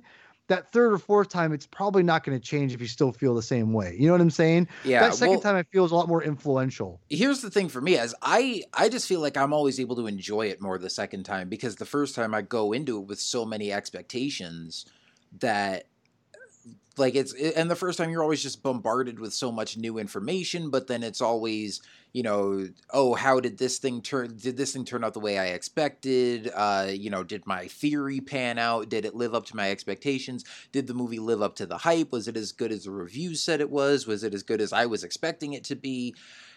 And so then the second time you get all that stuff out of the way, and it's like, but it's still new enough that, you know, you can kind of be surprised by it. You don't have the whole movie memorized by heart yet by any stretch, but it's also like, okay, I kind of know what to expect now, and you can kind of just enjoy the movie for what it is, as opposed to what you thought it was going to be going into it. That said, I am really excited for my first showing Thursday night. And this is, I've only bought tickets for one showing so far, although I know I'm going to go see it at least one more time before we record. I'm probably going to go see it again either Friday night or Saturday morning, but just go to a theater that doesn't have reserved seating and just go, you know, whenever I've got free time or whenever I feel like it. But just with Rise of Skywalker, like, I have no idea what to expect going in. And Paul, I know you've been trying to stay away from as much stuff as you can. And I said that I was going to try to stay away from stuff after the last trailer. And then every time there's been a new TV spot or a featurette or something, I'm like, oh, I guess I'll watch this. Or, you know, you're scrolling through Twitter and it starts auto playing and it's like, oh, well, I guess I might as well turn the sound on and watch it. And there's been some stuff there's been a lot of stuff that's just been like extended versions of scenes that we've already seen in previous trailers and stuff. There's been some other stuff that has gotten me really excited that I was surprised that they released as early as they did, and yet still doesn't really tell you anything. So going into this, I have a lot of questions. I have a lot of stuff that I want to see play out, but I don't have like specific versions of things in mind. Like, for example, we know that we're going to find out more about Rey's backstory, but I'm not like dead set on, oh, I want her to be a Skywalker or a Solo or a Kenobi or a clone of Palpatine or a creation of the Force or whatever. I don't care if she ends up with Kylo Ren, doesn't end up with Kylo Ren, if she dies, if Kylo dies, like, I have no idea how this is going to go down. I just can't wait to get my butt in the seat Thursday night and find out. Because we've seen just so much cool stuff in these teasers, and I just know that we are in for some amazing Star Wars, but I just want to be surprised, and I know I'm going to. Heck, there was even stuff like, I don't know if you remember in like the TV spots for The Last Jedi, there was one that had like a clip of Rey when she takes Kylo's lightsaber and ignites it, and everybody was freaking out, and it's like, oh, does she go to the dark side? Like, it was kind of, that was one of those like spoilerish kind of things that I wished I hadn't seen in a TV spot. And I think I was even trying to stay away from TV spots at that point, but I saw it like in a YouTube thumbnail or something, and I was mad that I saw that because I thought it was a spoiler. And in the course of the movie, it turned out to not really be anything. there hasn't been anything like that with Rise of Skywalker. Like stuff that I've seen in TV spots, I've just been like, this just gets me more excited. There hasn't been anything yet that I feel like, oh, that gives away too much. Oh, I wish I hadn't seen that. Like there's still 2 more days. Yeah, how does Palpatine come back? What's he been doing this whole time? How has he been planning all this from the start? Like,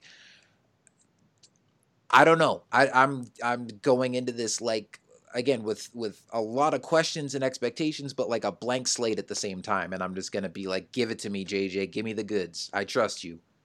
So now we're obviously excited just to see the whole movie in general, but is there one element that we know about the film so far that you're excited to see or excited to find out and see how it plays out? Because for me personally, I just can't stop thinking about, because JJ has said this on almost every interview now, you're not wrapping up 1 trilogy, you're wrapping up 9 movies and 3 trilogies. And I'm just really looking forward to see how he does that and brings elements from each trilogy, each movie into The Rise of Skywalker to have it really feel like a conclusion of this 9-episode epic saga that the Skywalker saga is. So that's the thing I'm looking forward to the most as I'm thinking about it, is getting myself hyped up. It's just seeing how this movie really is going to take all stuff that we love from the previous movie and just have it end in a very satisfying way. At least I'm hoping, but every time JJ talks about it, it just gets me more excited about that element of the film, how he really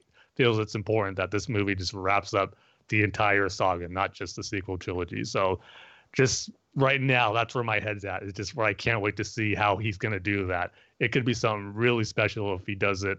I don't want to say right, because we don't know what right is, but something that connects with us or connects with me that just makes it feel special. That's what I'm really excited to see and how it all plays out right now. Yeah. Well, for your question about like, what is there a certain element or something that I'm most excited for? Anything with Kylo Ren. I mean, he's my favorite character in the sequel trilogy, and I can't wait to see how they wrap up his character arc. And again, I don't even have expectations there. I'm not like, oh, he's going to be redeemed. Like, I just know that he's not the main villain in all this, like Palpatine is. And so is he going to side with Palpatine? Is he going to be the one to defeat Palpatine? Who knows? But I'm really excited to see how Kylo Ren's character arc wraps up. Also, the Knights of Ren, I don't want to forget about all them and all this. I want to, I'm excited to finally see those guys in action. Palpatine, Palpatine, of course. Can't wait to see how he plays into all this. And then, like you said, Tim, I just want to be surprised with some things that tie the saga all together. We've speculated about like, oh, what if we saw Anakin Skywalker? Or even, there might be little Easter eggs and references to the Clone Wars or the prequel trilogy or, whatever. Just the things that like, I am excited to see how he makes this feel like an ending, not just to the trilogy, but to the saga as a whole. And just giving it that feeling of cohesion. So I'm excited for that stuff. And I'm excited for the surprises. I'm excited for the stuff we don't know about, because there's so much. Yeah. I'm excited for all the surprises too. And like you said, Tim, how does he finish the saga? And again, how does Palpatine fit into this? Because obviously Palpatine is what's going to be connecting this whole idea of concluding this Skywalker saga. And is it going to be revealed that the Emperor was the one that created Anakin, and he's the one that created, and maybe Rey is created by Emperor Palpatine too? I have no idea. I seriously have no idea. And so I have so much speculation. And again, I'm just wondering how they wrap everything up, because how do you wrap something like the Skywalker saga up? It's really hard for me to just understand that idea. And I just can't wait. Like I said, I'm so glad I've stayed away from spoilers, because I just want to be surprised. And I think there's going to be a lot of surprises in this. And if there's one movie that I was going to avoid these things on, I'm glad it's this one, to be honest. So I'm ready. I'm excited. I just want to know what happens, and I can't wait to see everything all together. It's going to be, I can't wait. Yeah. Well, I'll tell you what, since our last episode, or at least since the last time that we did one of our regular episodes, we've gotten a lot of emails from our listeners and also just a lot of comments on social media and stuff. So we're not going to quite wrap up just yet, but I want to read some of these emails. And in these emails, you guys asked a couple questions that, brought up some points about episode 9 and stuff that I wanted to address as well. And I know Tim usually reads these, but Tim actually suggested that I go ahead and read this first one. And this is from Logan Simmons. He said, "Hey, Tim, Paul, and Kyle, this is Logan from Phoenix." Hey, I'm from Phoenix too. And I just wanted to drop a few thoughts your way. I know this sounds cheesy as all hell, especially around Thanksgiving time, but I am so very gracious for the saga continues. It's funny how just 3 guys talking up Star Wars, yet the connection with other fans creates such positive energy, even if us listeners are only on the receiving end of it. Much respect and gratitude goes your way. And I think I read this on Thanksgiving Day, and I responded to Logan and said, we really appreciate it and feel the same way about all you listeners. We really appreciate you guys and wouldn't be here doing what we do without you. He also says, anyways, I have 2 questions for the 3 of you that pertain to the sequel trilogy, and I would love it if you could take the time to consider them. 1, given that Yoda confirms that it is time for the Jedi Order to end by burning down the Force tree and literally telling so to Luke, how do we reconcile this? Was the Jedi Order complacent and dogmatic throughout the thousands of generations before the prequel times, or was it solely during the prequels that the Jedi lost their way? If it was only during the prequel times, isn't Yoda throwing the baby out with the bathwater? One of the main themes of the Clone Wars was that it was wartime that fostered these negative aspects of complacency and dogmatism in the Order. It wasn't the Order inherently. I've yet to hear others talk about this in regards to complaints about The Last Jedi, yet it seems that this is a pretty damning quandary.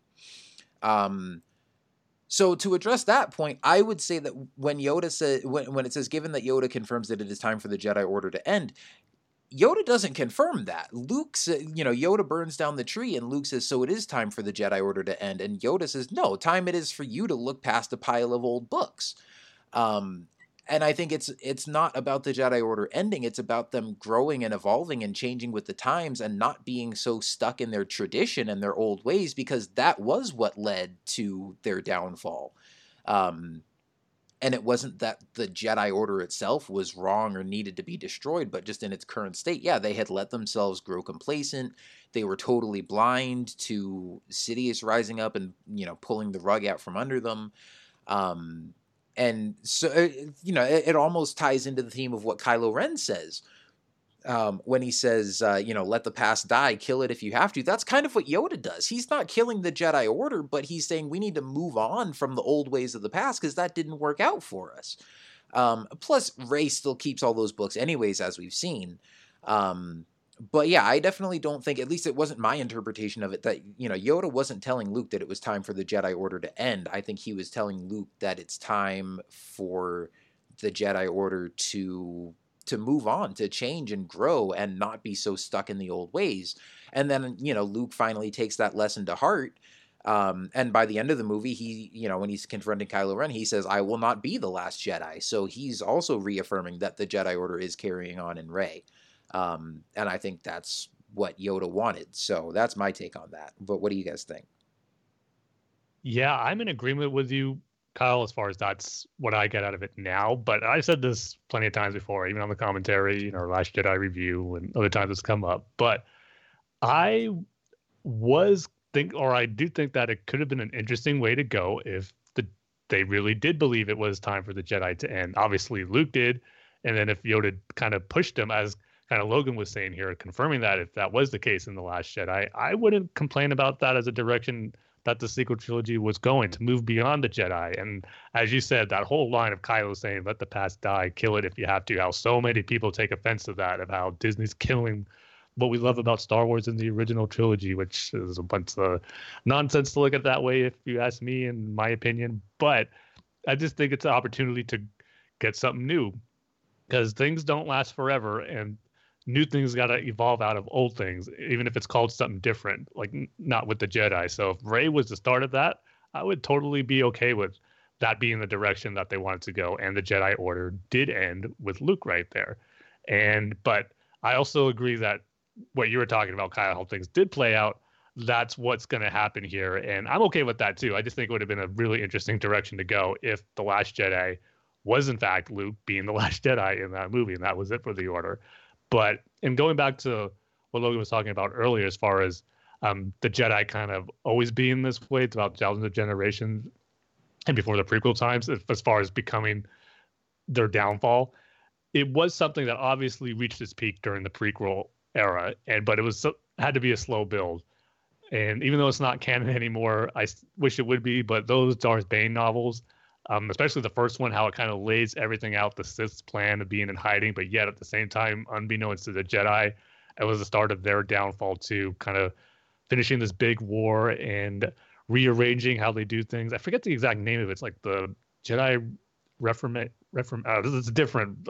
It's a long time since I read it, but there was a name for like this new start to the Republic and to the Jedi Order of how they were going to become like the Jedi we saw in the prequel trilogy.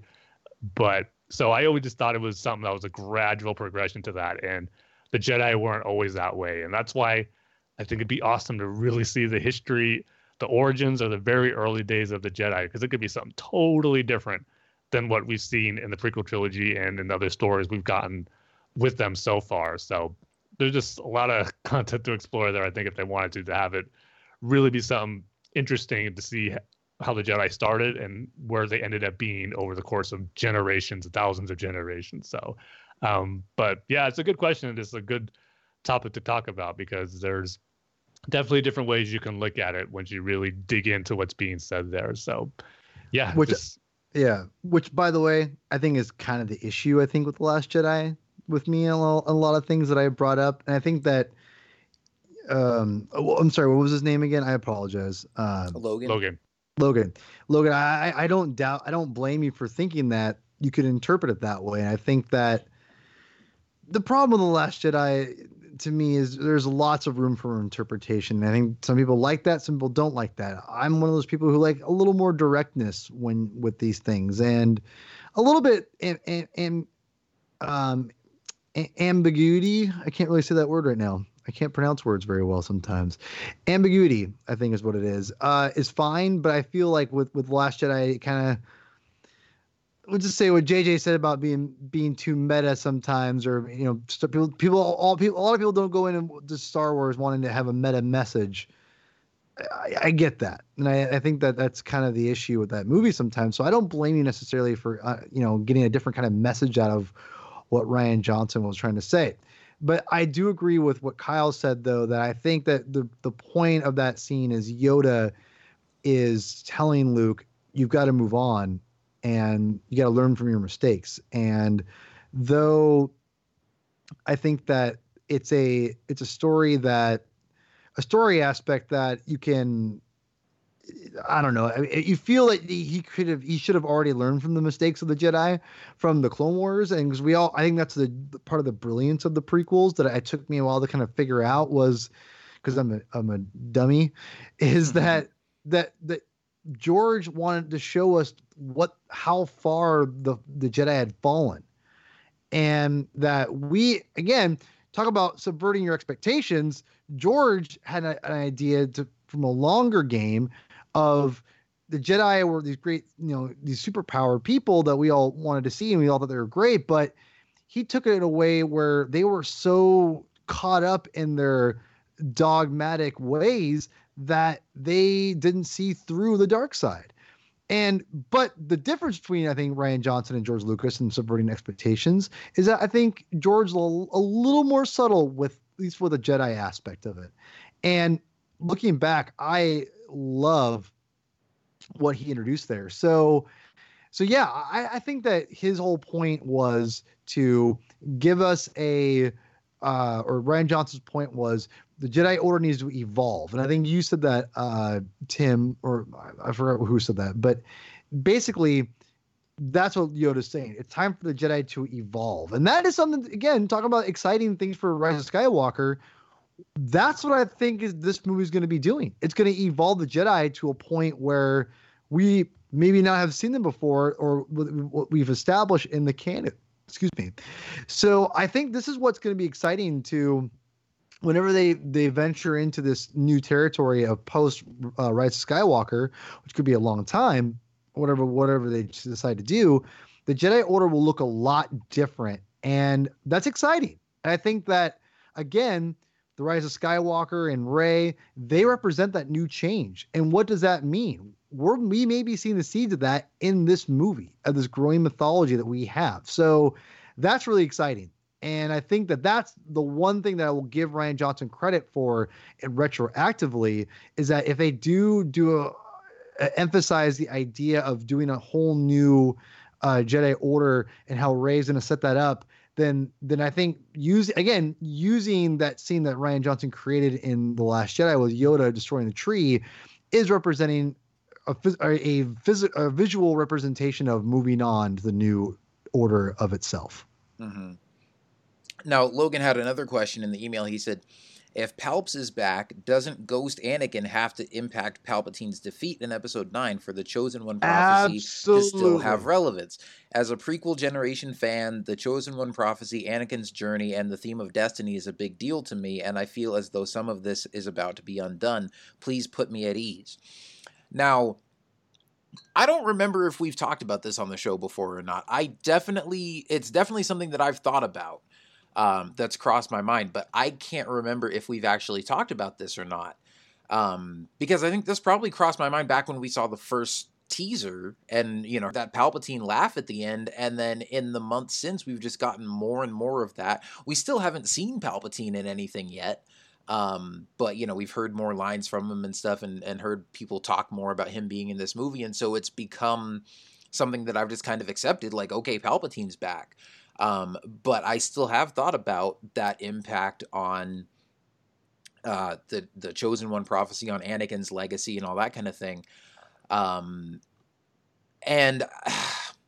I don't know if I can put you at ease, Logan, aside from just to say that JJ has talked about, even in some interviews that I've read recently, he's talked about wanting to tie the whole saga together, and not just the trilogy, but the whole Skywalker saga. He said when he and Chris Terrio were writing this movie, they went back and watched all the Star Wars movies, and they weren't like combing through them looking for little things to pick up on, but he said they just kind of just watched all of them through, one time each, to just kind of get a sense of the overall story arc of the saga, and then get some ideas of, different things they could tie together and things that they could use to wrap it all up in Episode 9. But I also saw in a different interview where J.J. Abrams said that his favorite scene from the prequels was the scene in Episode 3 where Palpatine is telling Anakin the tragedy of Darth Plagueis the Wise. So knowing that he has an appreciation for those two characters specifically, and that he is at least open to carrying things over from the prequel trilogy. And I mean, if you're going to implement anything into Episode 9 from the prequels, I mean, again, Anakin, Palpatine, the Chosen One, all that stuff is pretty heavy stuff to reference if you're bringing Palpatine back now, especially if he's going to give any kind of exposition about like what his grand plan has been this whole time. He could at least explain like, oh, this was Anakin's part in it, and then came Luke, and now comes Rey, and I mean, maybe they're all the Chosen One. I don't know. Or maybe we'll find out that somehow Rey is a Skywalker and that this all started with Anakin and he passed it down to Luke and then to Rey. But maybe Force Ghost Anakin is going to come back. I'm not going to rule that out. I will say I'm not expecting Anakin to just walk out of the nether world of the Force. And Palpatine has like used his Force lightning and struck down Rey and struck down Kylo Ren, and then Anakin comes out of nowhere and just destroys him with Force powers or something. I'm not expecting that at all. I don't think Anakin is going to come back and be the one to take him down, but I think if Anakin plays a role in this story, that could be awesome. And maybe we'll finally get the scene that a lot of us have been wanting to see for a long time, where Kylo Ren is worshiping at the shrine of Vader's helmet and saying, "Grandfather, I will finish what you started." And then we see the ghost of Anakin Skywalker come and talk to him and say, "Hey, what I started isn't what you think it was. Like, maybe nobody told you, but I turned against the dark side and all that." And one thing that I've heard people say is, now that we know that Palpatine is back, Kylo looking at Vader's helmet and saying, "I will finish what you started," kind of gives that a new meaning, because obviously there is something that Anakin started that is left unfinished, and that's the defeating of Palpatine. So maybe he'll be instrumental in turning Ben Solo against Palpatine or something like that. So I do think there's room for him to still play a part in all this. And I do think it's something that will at least be touched on or addressed in the movie. And I just hope that those of us who are prequel fans will walk away from this feeling satisfied and like that hasn't just been completely ignored. And I don't think it will be. You see, I'm coming from two different mindsets of it. I totally agree with what you were saying right there, especially at the end, how that could be a cool way for him to still play a role in defeating Palpatine this one final time and thus still fulfilling the destiny of the Chosen One. But at the same time, I think he already did do that, though. He did that, though. It was accomplished in Return of the Jedi, because the prophecy is, the Chosen One would be balanced to the Force and destroy the Sith. He did that.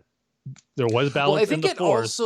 It also depends on whether he actually destroyed Palpatine and he somehow is being resurrected, or if he had never actually died. I mean, I think a lot of this hinges on how Palpatine is returning to the story as well. But just for a time period, for over 30 years, there was no Sith, there was balance in the Force, Anakin fulfilled the prophecy for a time. Now, like I said earlier, nothing seems to last forever, so the dark side was going to come back again, and in this case, it was with a Sith Lord with Palpatine returning as well. So I do think that, let's say they don't reference Anakin much in The Rise of Skywalker, and he doesn't play a part in defeating Palpatine in Episode 9.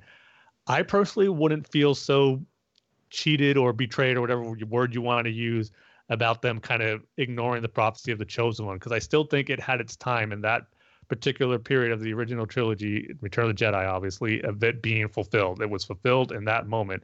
But time moves on, the galaxy goes on, and Palpatine and the dark side reared its head again, and it was time for a new prophecy to be fulfilled, maybe that we don't know about, and that will be explored in the movie or somewhere else down the line. So I'm coming from the mindset where I do want to see something like you were talking about, with in the different ways Anakin could still play a role in fulfilling that prophecy, even more so in Episode 9. But if not, I don't think it would be the end of the world, and me not being upset that they ignored the prophecy of the Chosen One that was established beforehand, because I do think in the end it was fulfilled in that moment. Just as I said, the dark side never goes away, apparently. That's going to be interesting to me, see if they actually can have a definitive end to the dark side where it's really going to be balanced, and they establish that it's going to stay that way for the foreseeable future. Now, I don't think they'd want to, just in case they do want to make more movies beyond that, exploring the dark side and the light and the Force.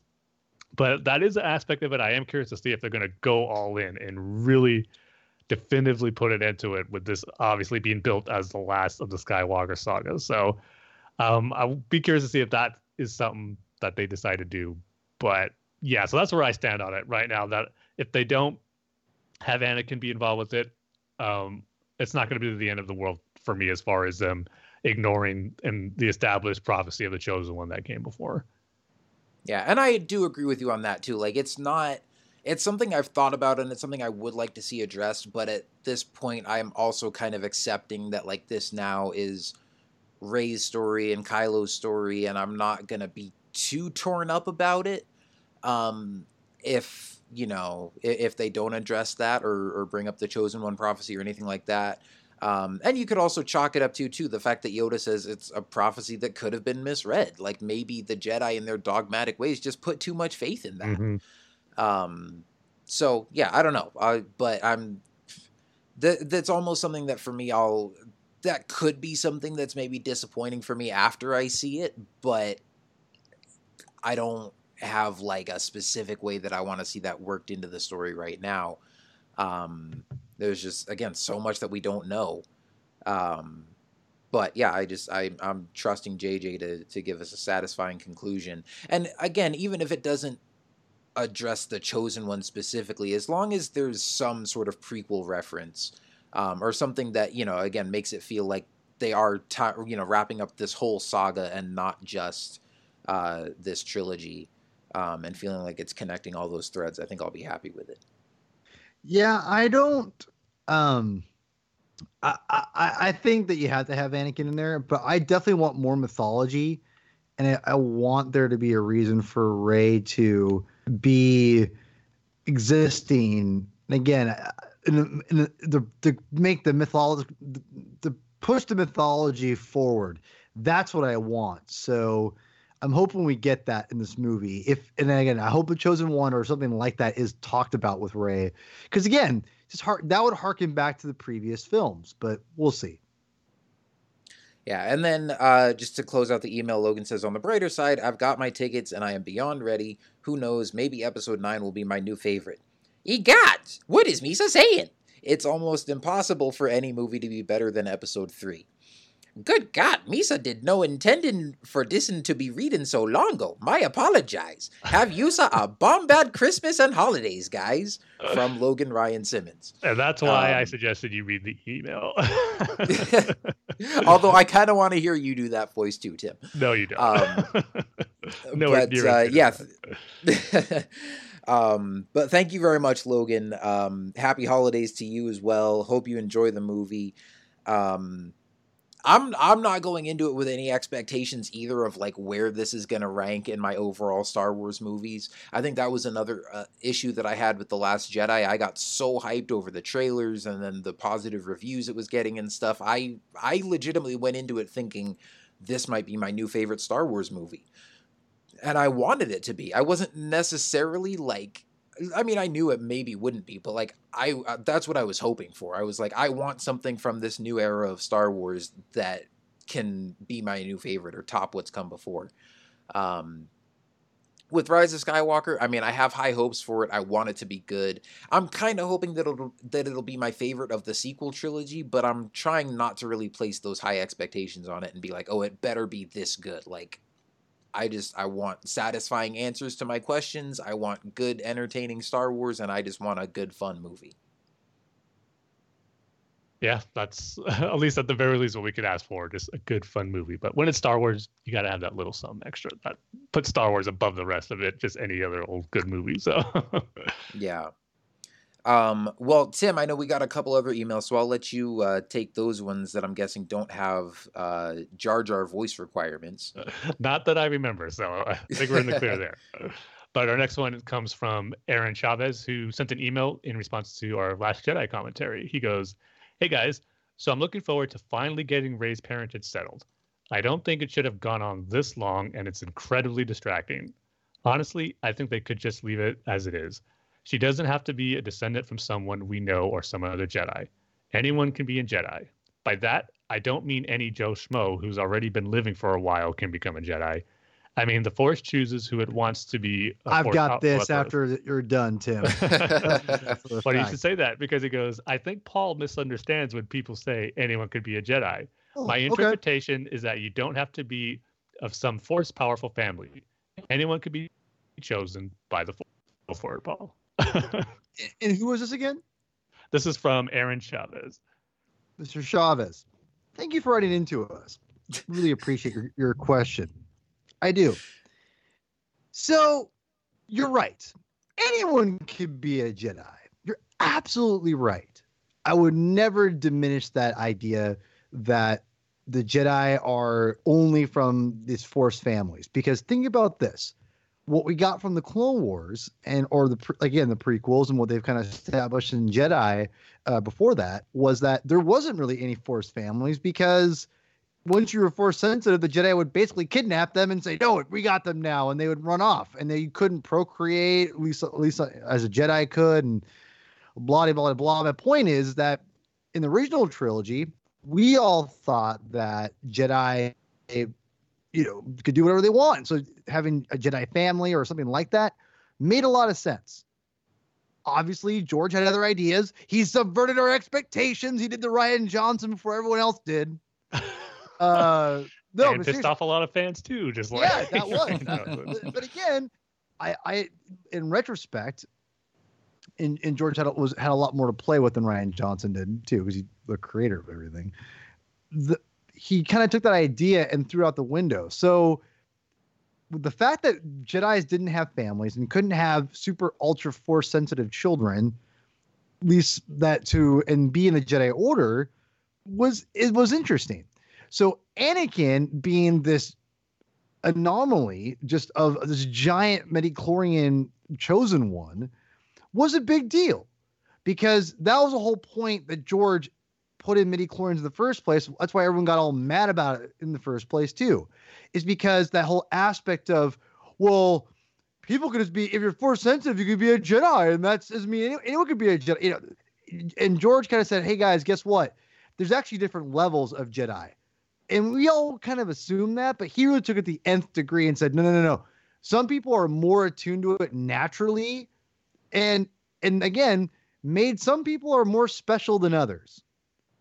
And I think that that's kind of where I come from, is that yes, anyone can be a Jedi, right? And not every Joe Schmo, but you don't have to come from a bloodline.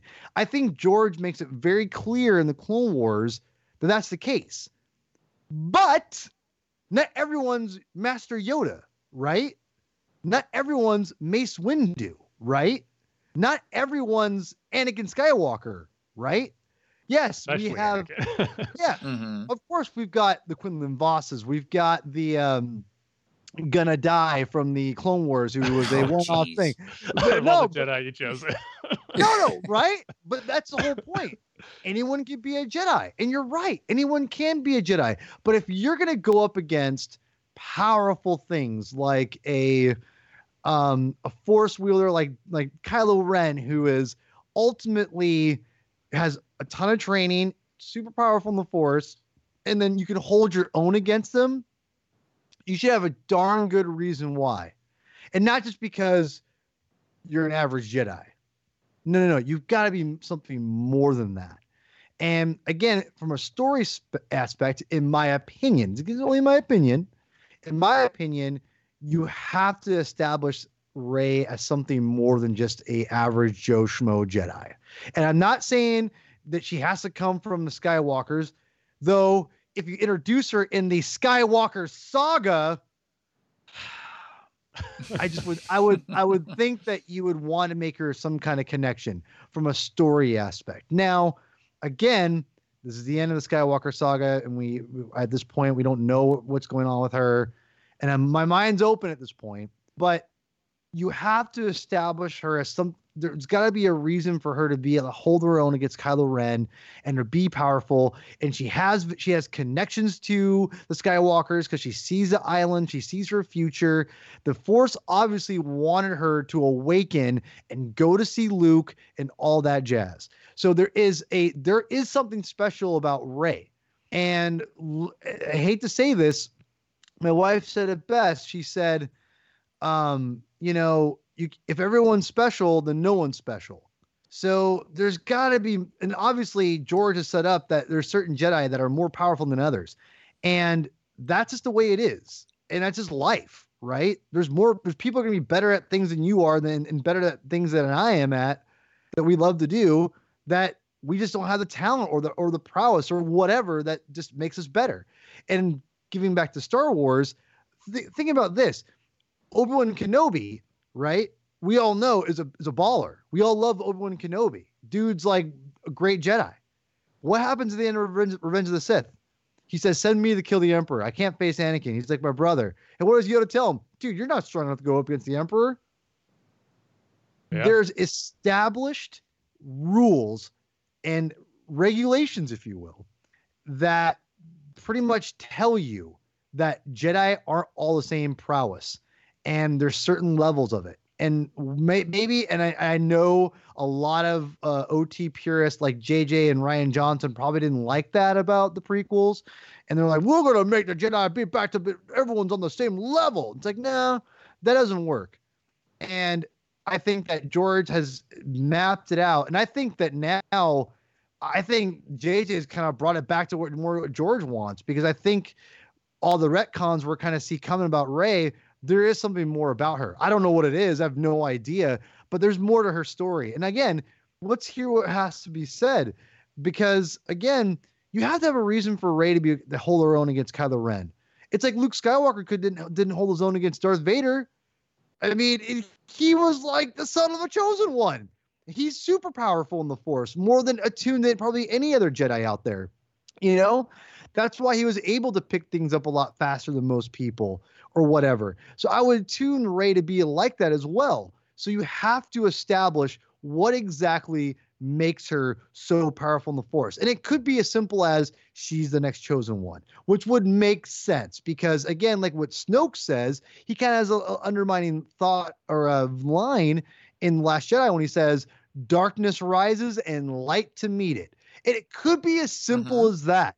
But again, well, yeah, and like in Aaron's email here, the last line he says is anyone can be chosen by the Force, and I think that's a simple counter to everything you're saying. Is you could just go with that argument. But the difference is that that's not just any Jedi. The Force has to choose someone specifically for that. It can't just be, oh, I just grabbed the lightsaber, I'm going to do this. There has to be a destiny because that's what Star Wars is.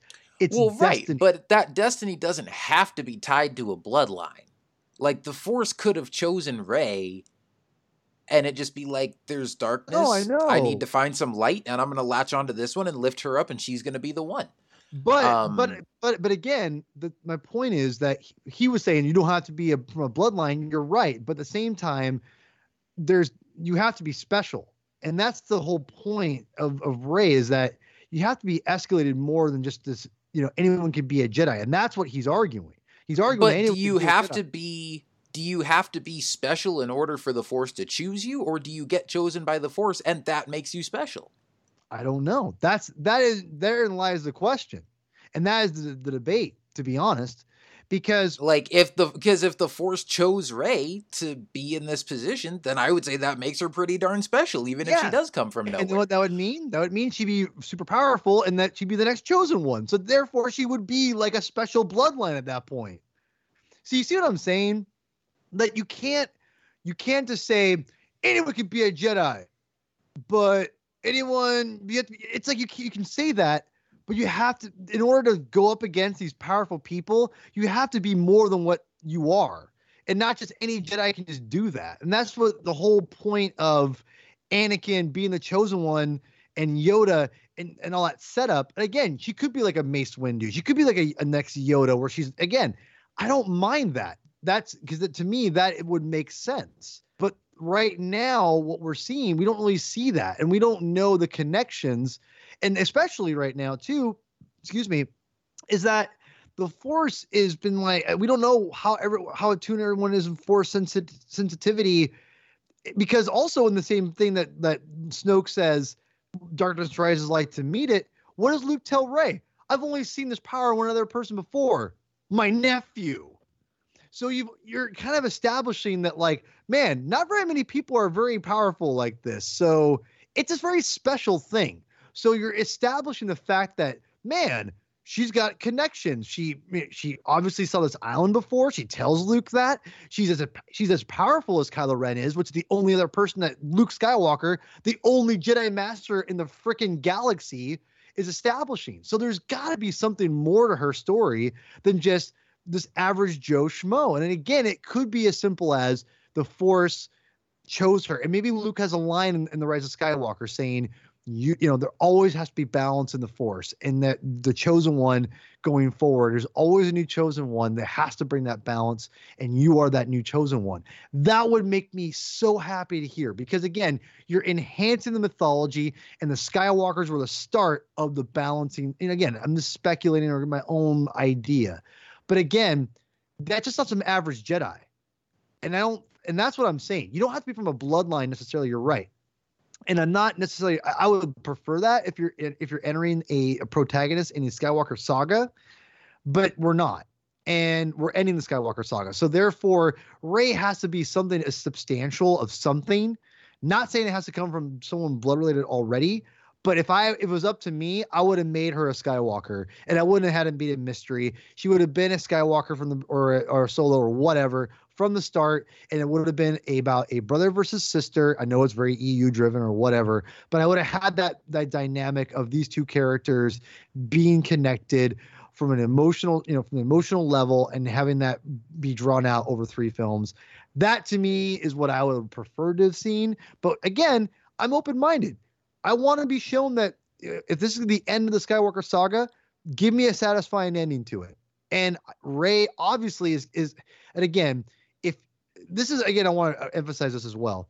If you're advertising this as the end of the Skywalker saga and she's your protagonist, she's got to have some connection to the Skywalkers. Not saying she's blood related or something, but she's got to have some kind of connection, whereas obviously Leia and Luke trained her in some ways or whatever, but there's got to be something more than just like, oh yeah, I'm this new person who's hanging out, like whatever, average Jedi. It doesn't make sense. That does not make sense in my opinion. And I'm not trying to undermine. But you could also have the Skywalker saga end with the Skywalkers handing the torch off to the next generation. Yeah, but then why call don't necessarily have to be Skywalkers? I don't know why. I don't know. We'll find out. Exactly. That's what I'm saying. And obviously there is more to it. So I mean, they said as much. I agree with some of what you're saying. I disagree with some of what you're saying. I do think. I mean, the thing for me is I don't think Rey needs to be anyone special, but they've hinted at the fact that she is with the things in The Force Awakens, like her seeing the island and Kylo. The fact that Kylo Ren is like, what girl? And like seems to know who she is. And then The Last Jedi kind of tosses that all out the window. And so I think this might be JJ not just saying, hey, let's kind of go back on this because fans weren't happy with it, but maybe he always envisioned there being more to that story. So I'm excited to see that all play out. And, I don't know. This will definitely be an interesting topic to revisit once we've got answers from the movie. And Mr. Chavez, I would love for you to write in to the show. You can write me on Twitter if you want. If again, I'm not trying to be disrespectful. I love debate. And Kyle, though you disagree, we can agree to disagree, whatever. But write into the show. Keep the debate going because ultimately, I think we're gonna get a lot of answers in Rise of Skywalker, and I think that. I'm curious what the people who want her to be a rando, an average Jedi or whatever, they can have that. But I just don't know. I just don't know if you can do that for the Skywalker saga. I just think that, especially if you're going up against the Emperor and Kylo Ren, who are obviously extremely powerful in the Force, you can't just have some average Joe Schmo person go up there and be like, I barely can beat you. I'm going to beat you, though. It's like, it just doesn't, there's no drama in that, in my opinion. There has to be equal footing to make it just at least more dramatic, at least in that respect, because you got to give her a fighting chance at least.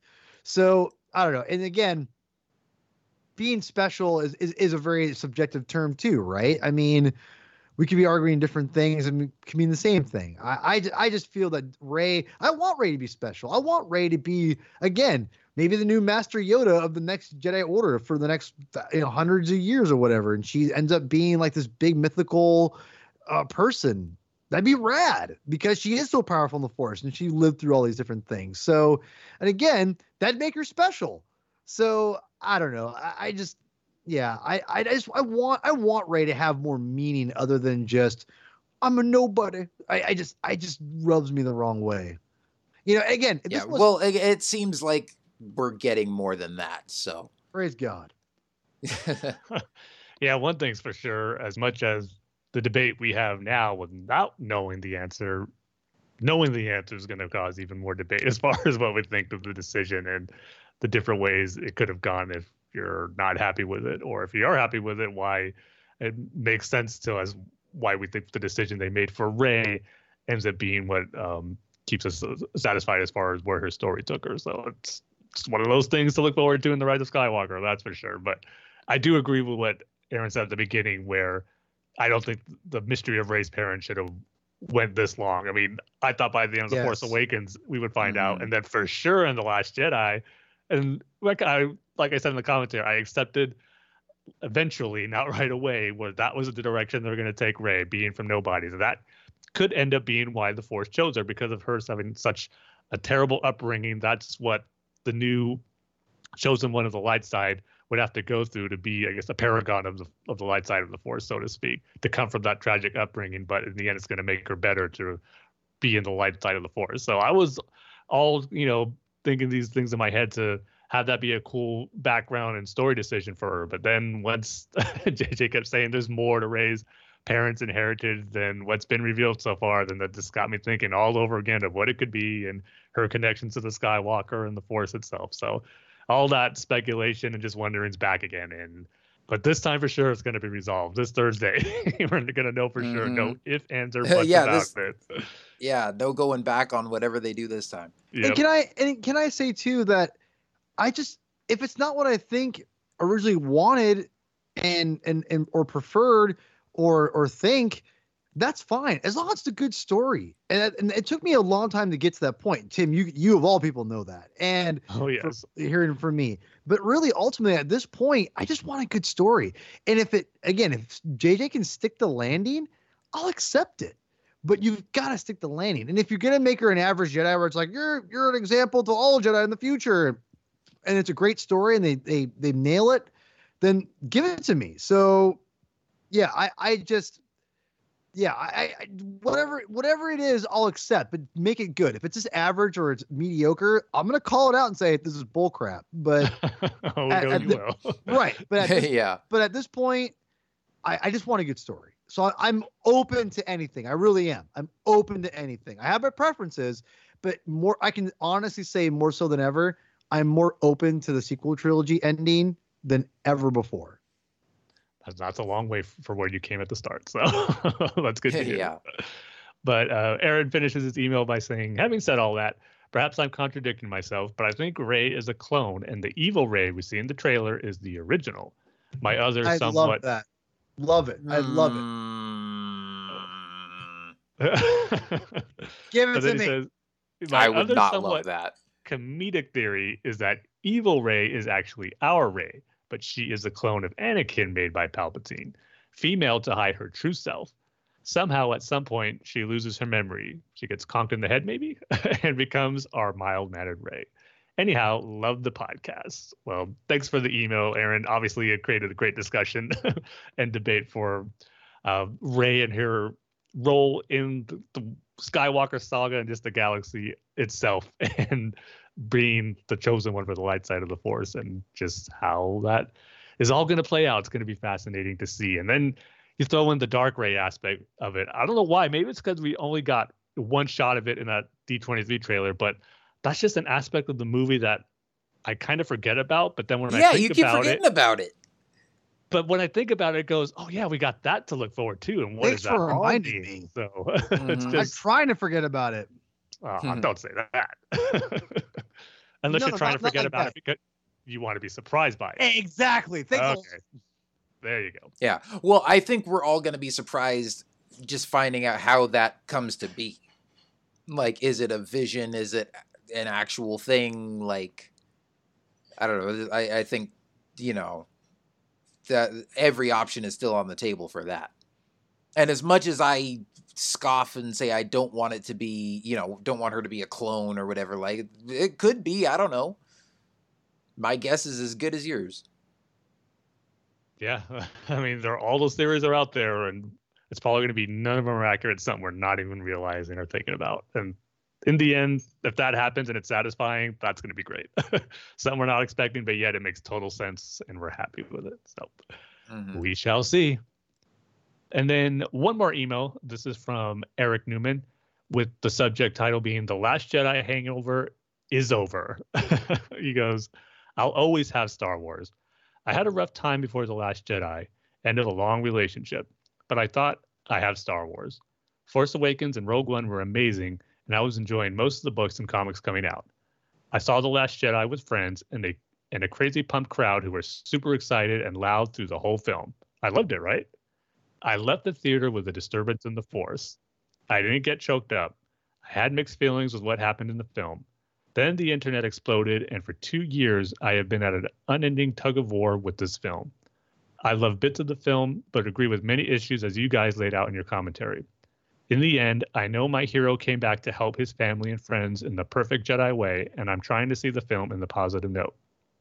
I would interact with you guys and the community more in the past, but it took 2 years to slowly get me back to those Star Wars feelings.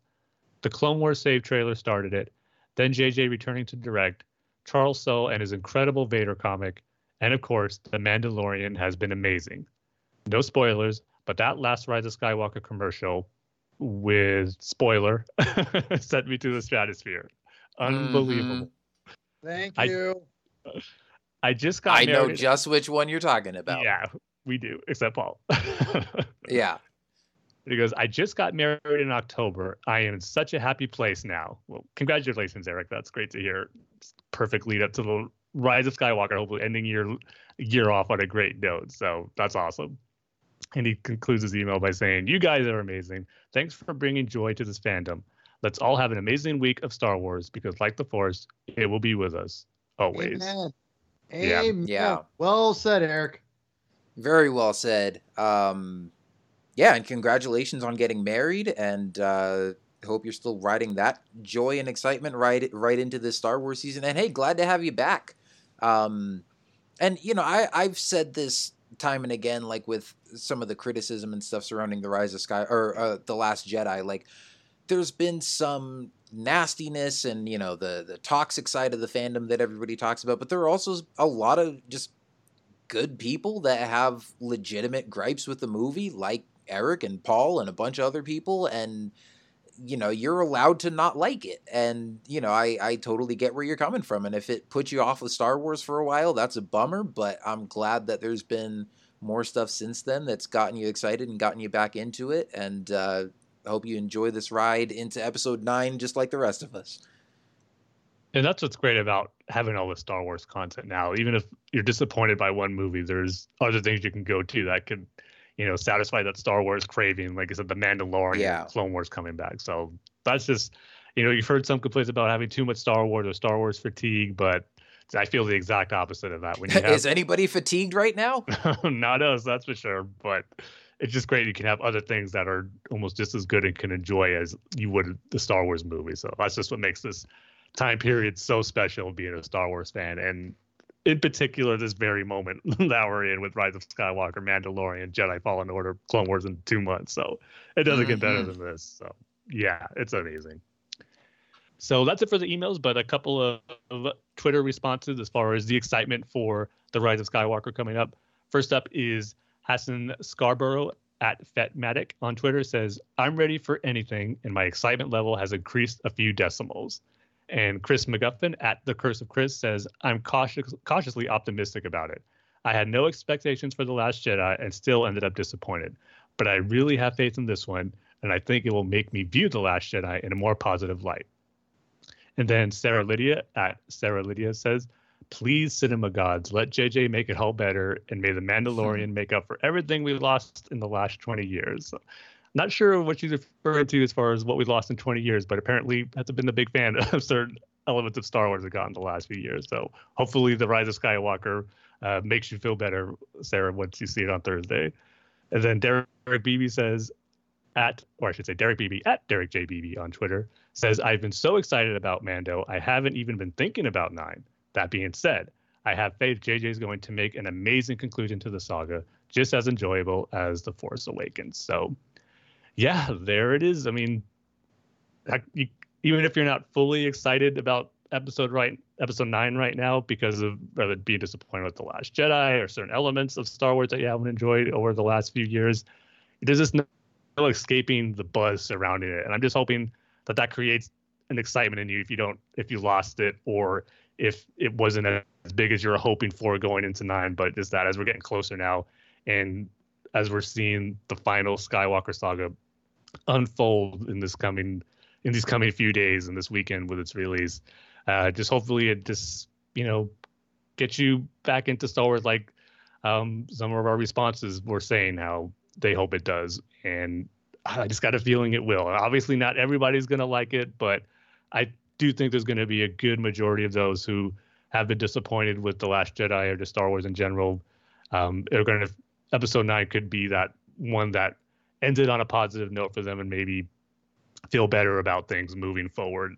Like I just mentioned before, with all this other great Star Wars content, just so much stuff to enjoy right now. And hopefully episode 9 is kind of the culmination of all that, and just have that time where we're just all enjoying Star Wars without all this divisiveness and nastiness stuff that's been going on these last few years. So that is disappointing to see. But if it's anything going back to those early pre-Force Awakens, and even when The Force Awakens released, that was just such a fun time, just geeking out about a new Star Wars movie that we never thought we were going to get, and we got it. And again, talking back to what I said at the beginning of this podcast, where it's so hard to believe that we would be at a point where we get to see episode 7, and now we're at the end with episode 9. I just think it's a time just to celebrate Star Wars and just to be happy about the franchise in general, and just try to remember why we fell in love with it so much, even if there are elements that haven't worked with you recently. But because there's always that one element of Star Wars that I think you got to look back on or cling on to that just makes you realize why you love it so much. And then hopefully you get that again when seeing this movie. So just, if you ask me, just a lot to be excited about with this one. So obviously we're excited. Yeah, definitely. A lot of you out there are excited, as you expressed in emails and responses here, but it's just an exciting time. I'm just so glad we're in this week again, and bring on Thursday, I guess, because it's going to be amazing. Yeah, absolutely.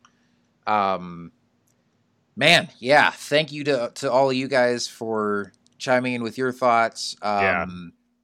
And especially, to those of you that write us emails, and, just we love hearing from you guys. Can't wait to hear from you all after the movie comes out and see what you thought of it. Man, here we go. You guys ready? 3 days left. Let's do this. I am, as you were reading those, Tim, I'm starting to write a tweet of my own saying I'm signing off until after The Rise of Skywalker. I'm like fighting with myself right now, because I'm like, the movie's going to be over soon and those first reactions are going to start hitting. But I'm like, no, I'm just going to get off of here. I'm going to go to bed, and I'm going to try to stay as spoiler free and reaction free, and just stick my head in the sand for the next 3 days.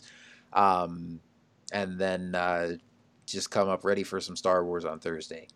Well, feel free to text me if you want to know the general reaction of people. I might, but see, here's the problem though. Like, I only want to know if it's good. And so you can't tell me, like, if it's not good. But at the same time, I don't know. I feel like all the early reactions to these type of movies are usually good anyways. And so I'm like, definitely true. I'm not really going to be surprised. All it's going to do is get me too hyped if people are like really loving it. So I don't know. I might text you about it at some point, but I'm going to just try to go into it with my expectations being a blank slate. But we'll see if we can manage. When we come back with our review episode, I'll let you guys know how I did. I also said I was going to stay away from TV spots, and I've watched a crap ton of those. So. More than I have. Who knows? But I think that's going to do it for now. Thank you guys for tuning in. Thanks again to all of you that wrote to us and commented on our posts. And, I thought I would be kind of more reflective right now on, and we've talked about this earlier in the year, both with our saga commentaries coming to a close, but also just with episode 9 coming up. Especially for you and me, Tim, we've been doing this 7 years, and when we first started this podcast, we were, episode 7 seemed a long way away, and we couldn't even fathom episode 9, and now we're at the end of this trilogy. It really feels like a big milestone and like the close of a chapter. Certainly, we're not going anywhere. There's a lot more Star Wars coming after this, but at the same time, I'm almost just too excited for episode 9 to feel, nostalgic or emotional right now. I'm just like, I just want to see this freaking movie. So it'll probably hit you afterwards. Maybe when we're doing our review episode. Probably when we're doing our review or when we're doing our commentary or something like that. There'll be time for, more reflective stuff later. But for now, man, just I am so pumped for episode 9. So again, thank you to all you guys for chiming in with your thoughts. If you want to send us email, you can send us email at starwarstsc@gmail.com. We would love to hear from some of you guys after you've seen the movie, hear what you thought of it, and we'll be sure to share some of those, some of you guys' reactions and reviews, along with our own thoughts, obviously after the movie. You can follow us on Twitter at StarWarsTSC. Check us out on Facebook at facebook.com/Star Wars The Saga Continues. Our website is StarWarsTSC.com. And of course, also be sure to check out ThunderQuack.com for Faster, More Intense for the Mandalorian episodes and Rebel Cells and all the other great podcasts in the ThunderQuack network. But that's going to do it for us. Thank you guys for listening. Enjoy The Rise of Skywalker. May the Force be with us all, and we will see you next time. See you next time, everybody, when the saga is complete. Godspeed, Rebel. Yes.